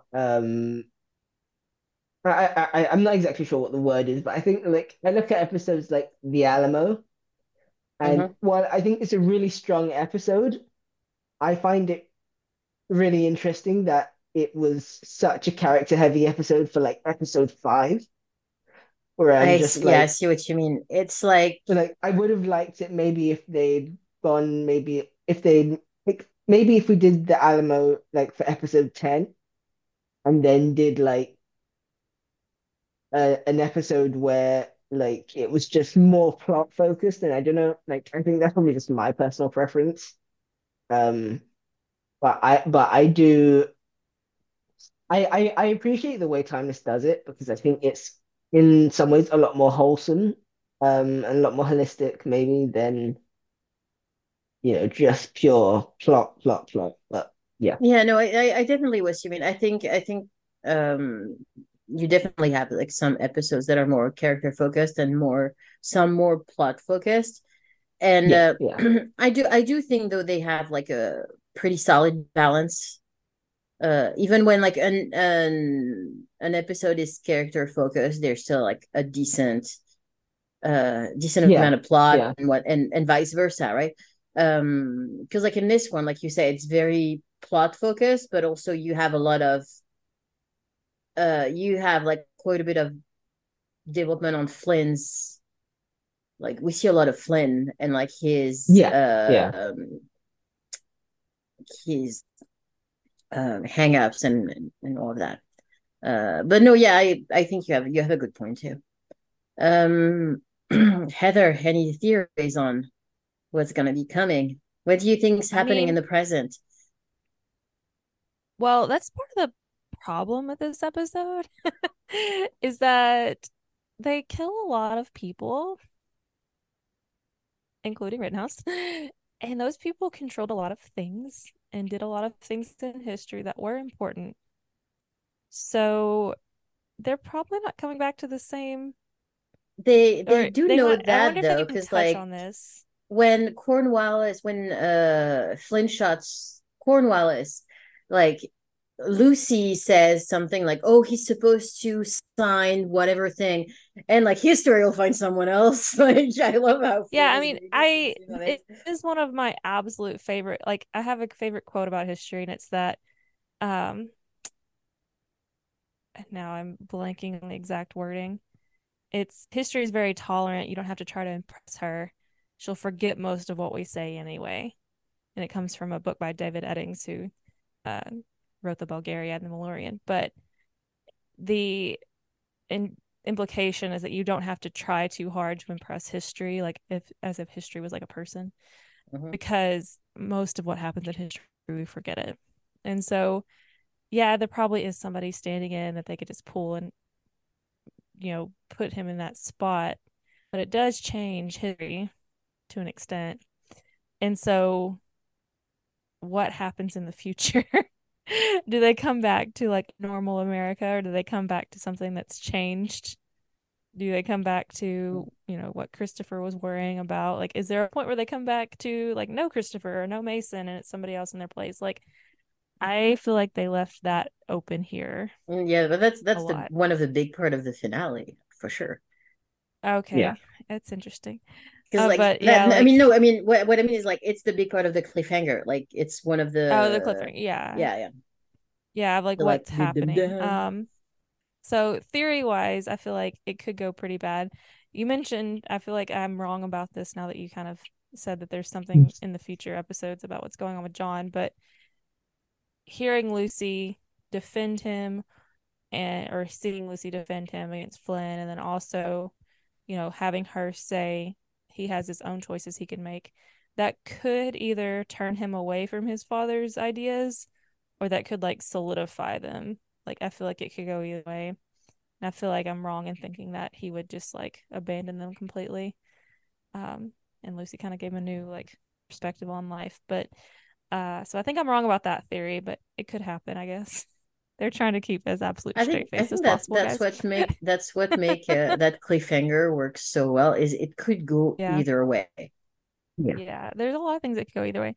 Now, my most out there theory is that Flynn could, I'm still on this one. Flynn could still be Lucy's father if he brought them back and then abandoned them, somehow never like letting him know he existed through time travel. So he could have like, I don't know how, but made Carol think that Benjamin Cahill makes Carol think that Lucy is his daughter because he's Rittenhouse, when really they're Flynn's wife and daughter. We don't know what Rittenhouse does. For all we know, they can like erase memories or something. So Flynn could still be Carol and Lucy's. But anyway, I don't think that's a theory that's going to happen. Oh yeah, and we have a listener's email. Like I said, I'm very excited. Our friend Allison from our original like timeless rewatch. So like, Yeah. I don't know if we I don't Yeah, know if we've touched on I that put when it we in the first doc. started. Sorry? No, no, no. Sorry, never mind. I thought it was you I saying forgot something if else. we if Sorry. yeah, if we touched on that, but like in Meet Us at Molly's Patreon group, we had a group, like we all rewatched Timeless together, and I forgot if Allison went on a lot of the rewatch, but she was part of that group. And she sent us her email an email about her opinion on that episode, and it's really interesting. So I'll go ahead and read it. It's a bit on the long side, but I honestly I don't mind. I mean, Heather and I, we are no strangers to We're very not ones to long talk. email. Exactly. And I love it because it's actually a bit of a different opinion on than us, so it's interesting. So she goes, hello Helen and Mannie and Heather, when you can read this, which is now. So hi Allison. um After Ellen and I talked about why this may be my least favorite episode, I said I would actually rewatch it and give you my thoughts, so here goes. I think this is a significant episode in terms of how it moves the story along. It adds to what we know about Flynn and Rittenhouse and makes the time team really think about their own fears and how far they're willing to go to protect the people they love. There's also some great acting throughout this episode. It's well done, but I don't find it enjoyable to watch, and it isn't an episode that I would normally choose to rewatch because of that.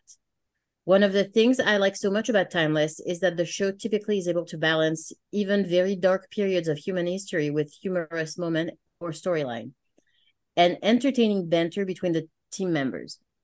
This episode is all darkness. There is nothing light or funny to keep it from being too heavy. The dialogue from David Rittenhouse is exceedingly creepy and disturbing, and that's the first thing that comes to mind for me when I think about this episode.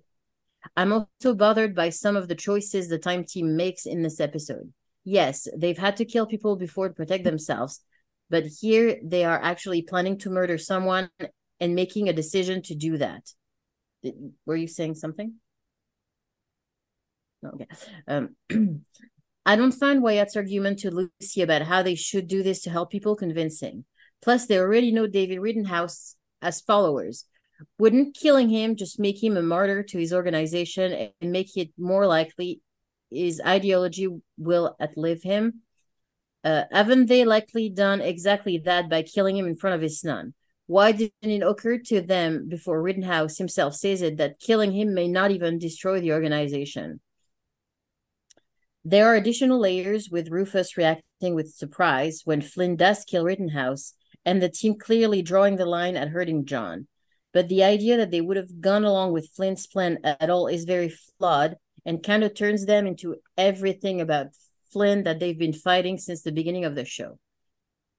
To put my view of this episode in one Chicago terms, Fire has always been my favorite of the Chicago shows because of the balance between humor and drama. I still watch PD and like it, but I don't typically rewatch the later seasons because they are so dark. This episode of Timeless to me is like PD. And I feel that analogy, especially after PD did their own storyline this past season about a kid being brainwashed by an older family member's twisted ideology.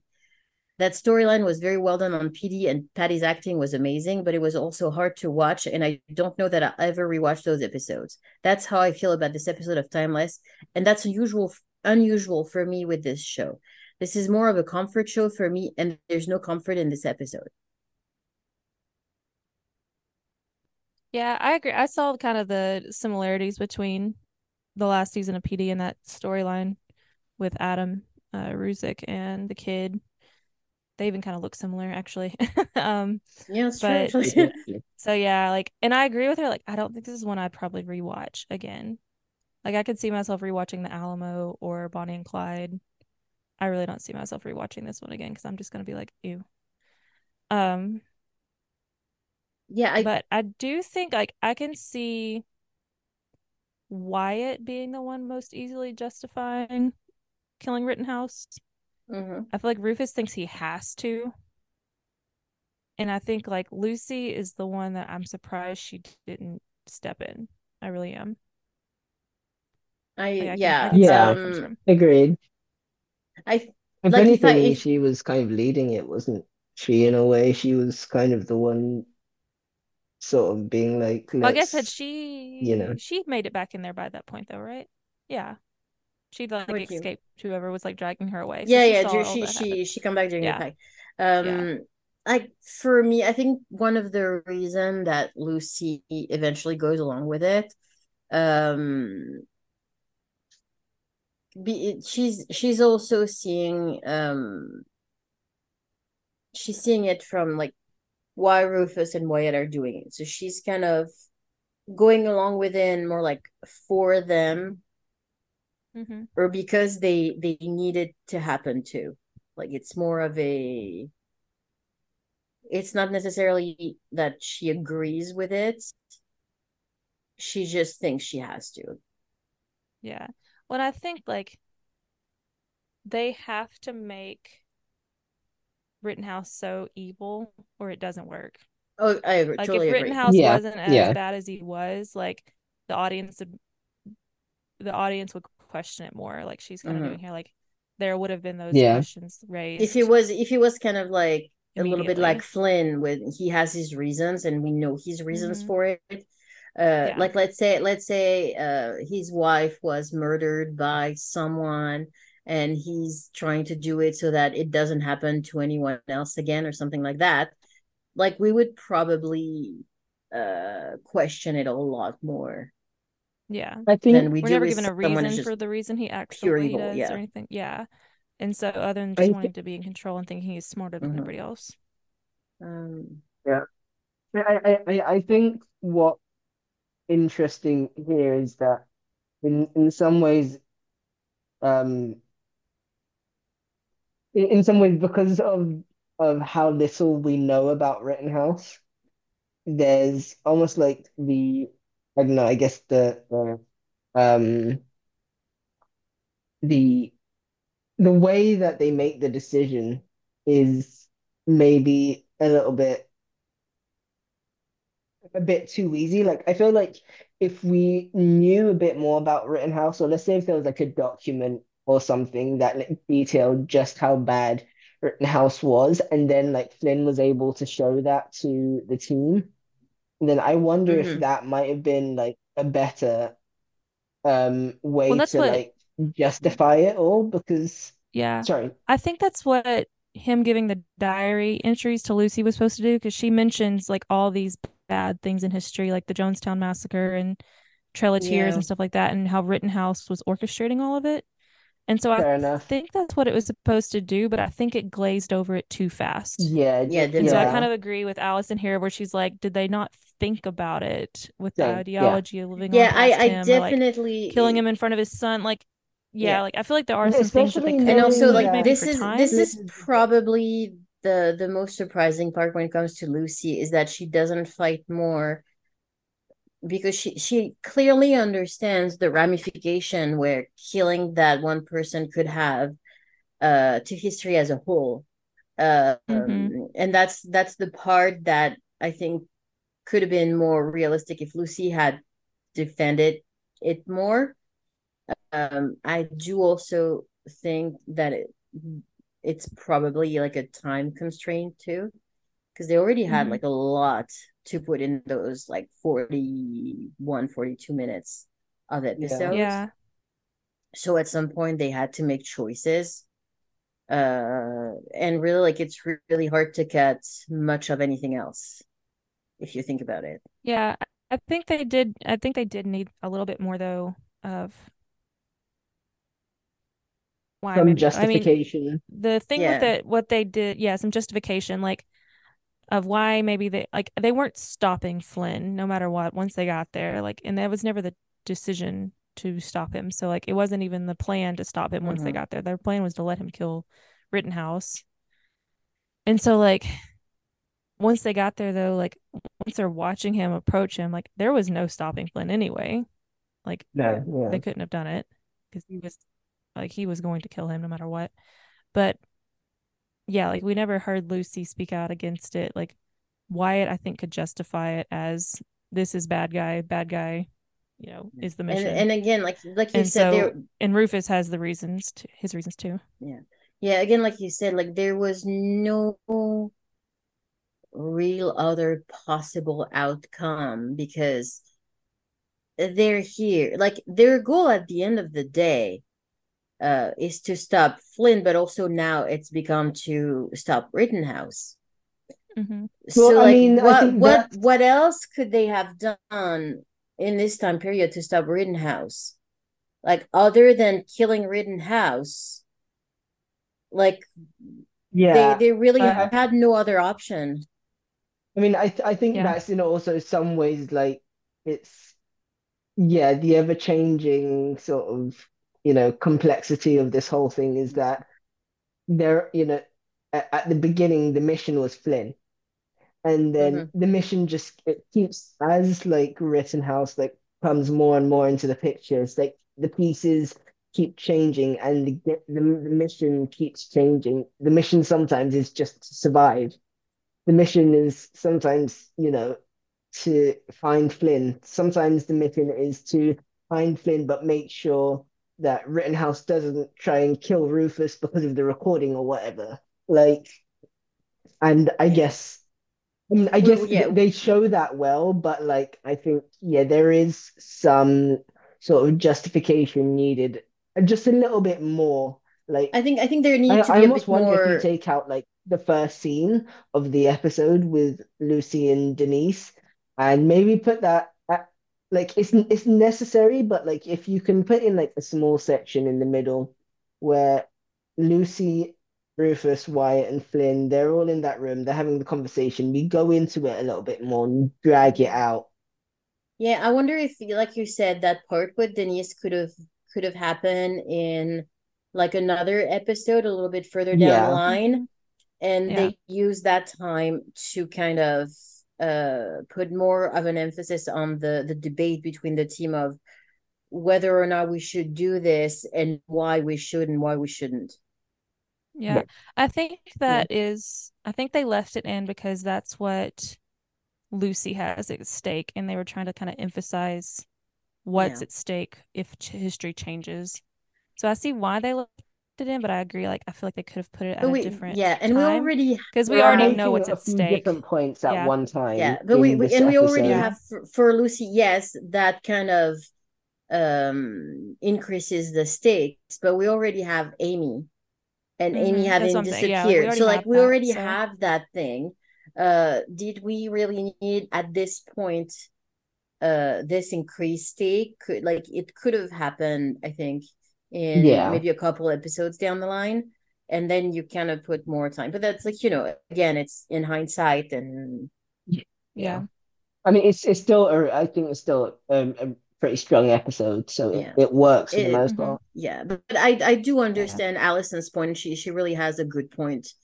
Well, Uh, great point. Yeah. yeah, and Yeah. I think it is a very dark episode, which I honestly don't mind.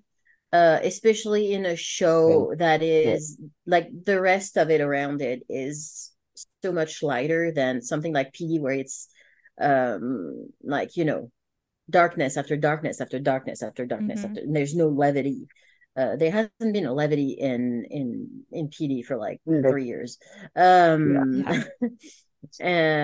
Well, and so even like, Wyatt makes a reference to it when he tells Rufus he's had better jokes yeah, at some point. So that's like this true. episode wasn't, yeah, they We're a definitely bunch of weren't Benedict writing this Arnold. one to be Yeah. funny.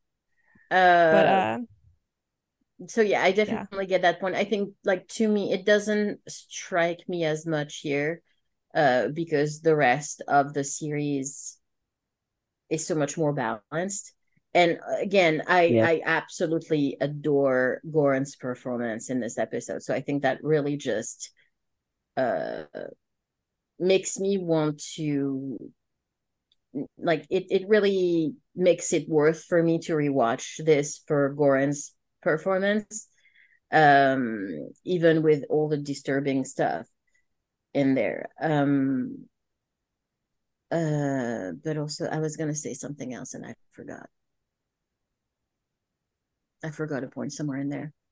Oh yes, also, like, one of the big thing too, and I've noticed it the like in the last few episodes that we've done so far. I've only binged that show. So usually I watch that show, like, I've watched through and through like half a dozen times by now, at least in 2 years. But I always watch it as a binge. So I'll watch it over the course of 2 days, 3 days, a week at most. So it's like one moment in darkness in the stream of something that's much more balanced. And It just gets tuned out.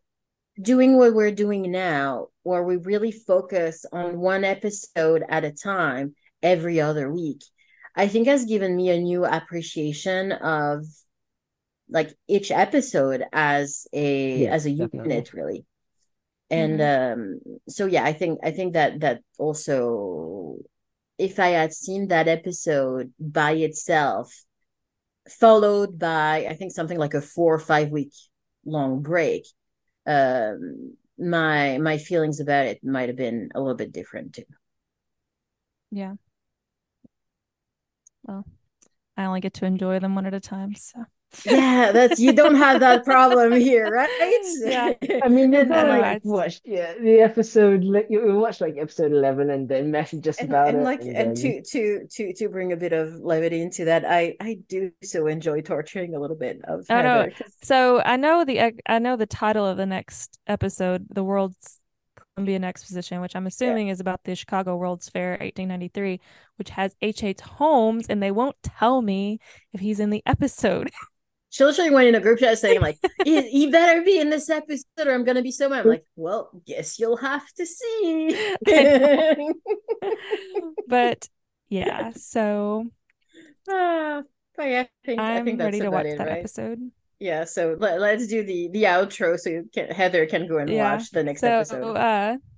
follow us on Twitter/X and Instagram. On Twitter, we are BIT Lifeboat, and on Instagram and Threads, we are Back in the Lifeboat. And then rate and subscribe on Spotify, Apple Podcast, Amazon Podbean, wherever you get your podcasts. And it helps the show grow and helps us find people, helps people find us, and can spread the I? word. Go ahead. Yeah, jump So in. I Oh just want yeah, to cut in very Manny has quickly a new about announcement too. yes. We um well, yeah, today we pretty much rolled it out. We are launching a Discord server for to discuss Timeless. Anyone is welcome to join.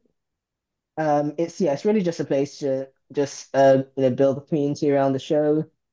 Um, anyone, it doesn't matter whether you've seen the show before, if you've seen the show like a few hundred times, or if you haven't seen it before, we do have sections of the Discord for people who've seen the show before and people who haven't. So, you know, Yeah. not Yeah, everyone we'll gets have like spoiled. a spoiler-free section and like where Yes. another section where you can discuss the entirety of the show. We've already told Heather in no uncertain term that she is I'm not not allowed. allowed on Yeah, the she spoilers part of no, it.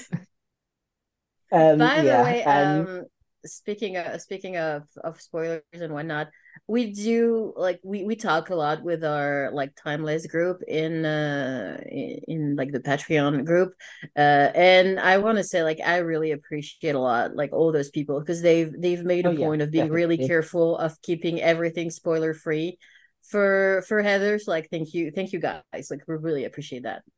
Yeah. Yeah, definitely. So yeah, so for the Discord server, if you want to check it out, come join us over there.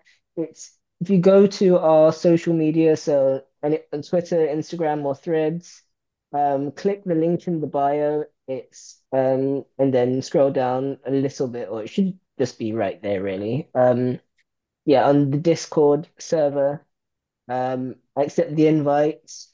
Yeah, like I said, anyone welcome to join. We're hoping to build a sort of nice small knit, well, not small knit, but I mean, listen, if we're just hoping to build a community on there. So yeah, it's in the link on all of our social media. BIT Lifeboat on Twitter and back in the Lifeboat on Instagram and Threads. Yeah. Sorry, And Heather, you can so, go. oh, Come no, enjoy the thank you. fun. Yeah. Yeah. And then spread the word to any of your friends and family who are into Timeless or you think might like Timeless so they can reminisce and watch along with us. In our next episode, we'll be covering season 1, episode 11, titled The World's Columbian Exposition. And watch and email us your thoughts at backinlifeboatpod@gmail.com. We do really enjoy getting emails. And And then shout if you out just want to to share your Manny, who's yeah. joined us for this episode Yeah, it was so great to and have still you. has to produce it. Very fun. Yeah, So, still has to edit the whole yeah. thing. You have And to by hear the my way, like voice again, God.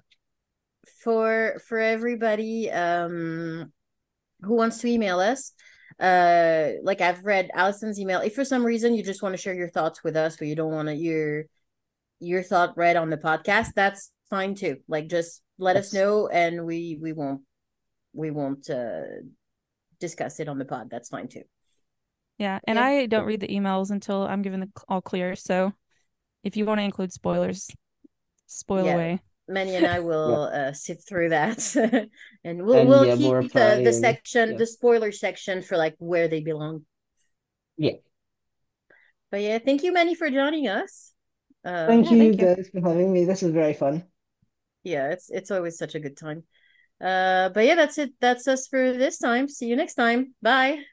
Bye.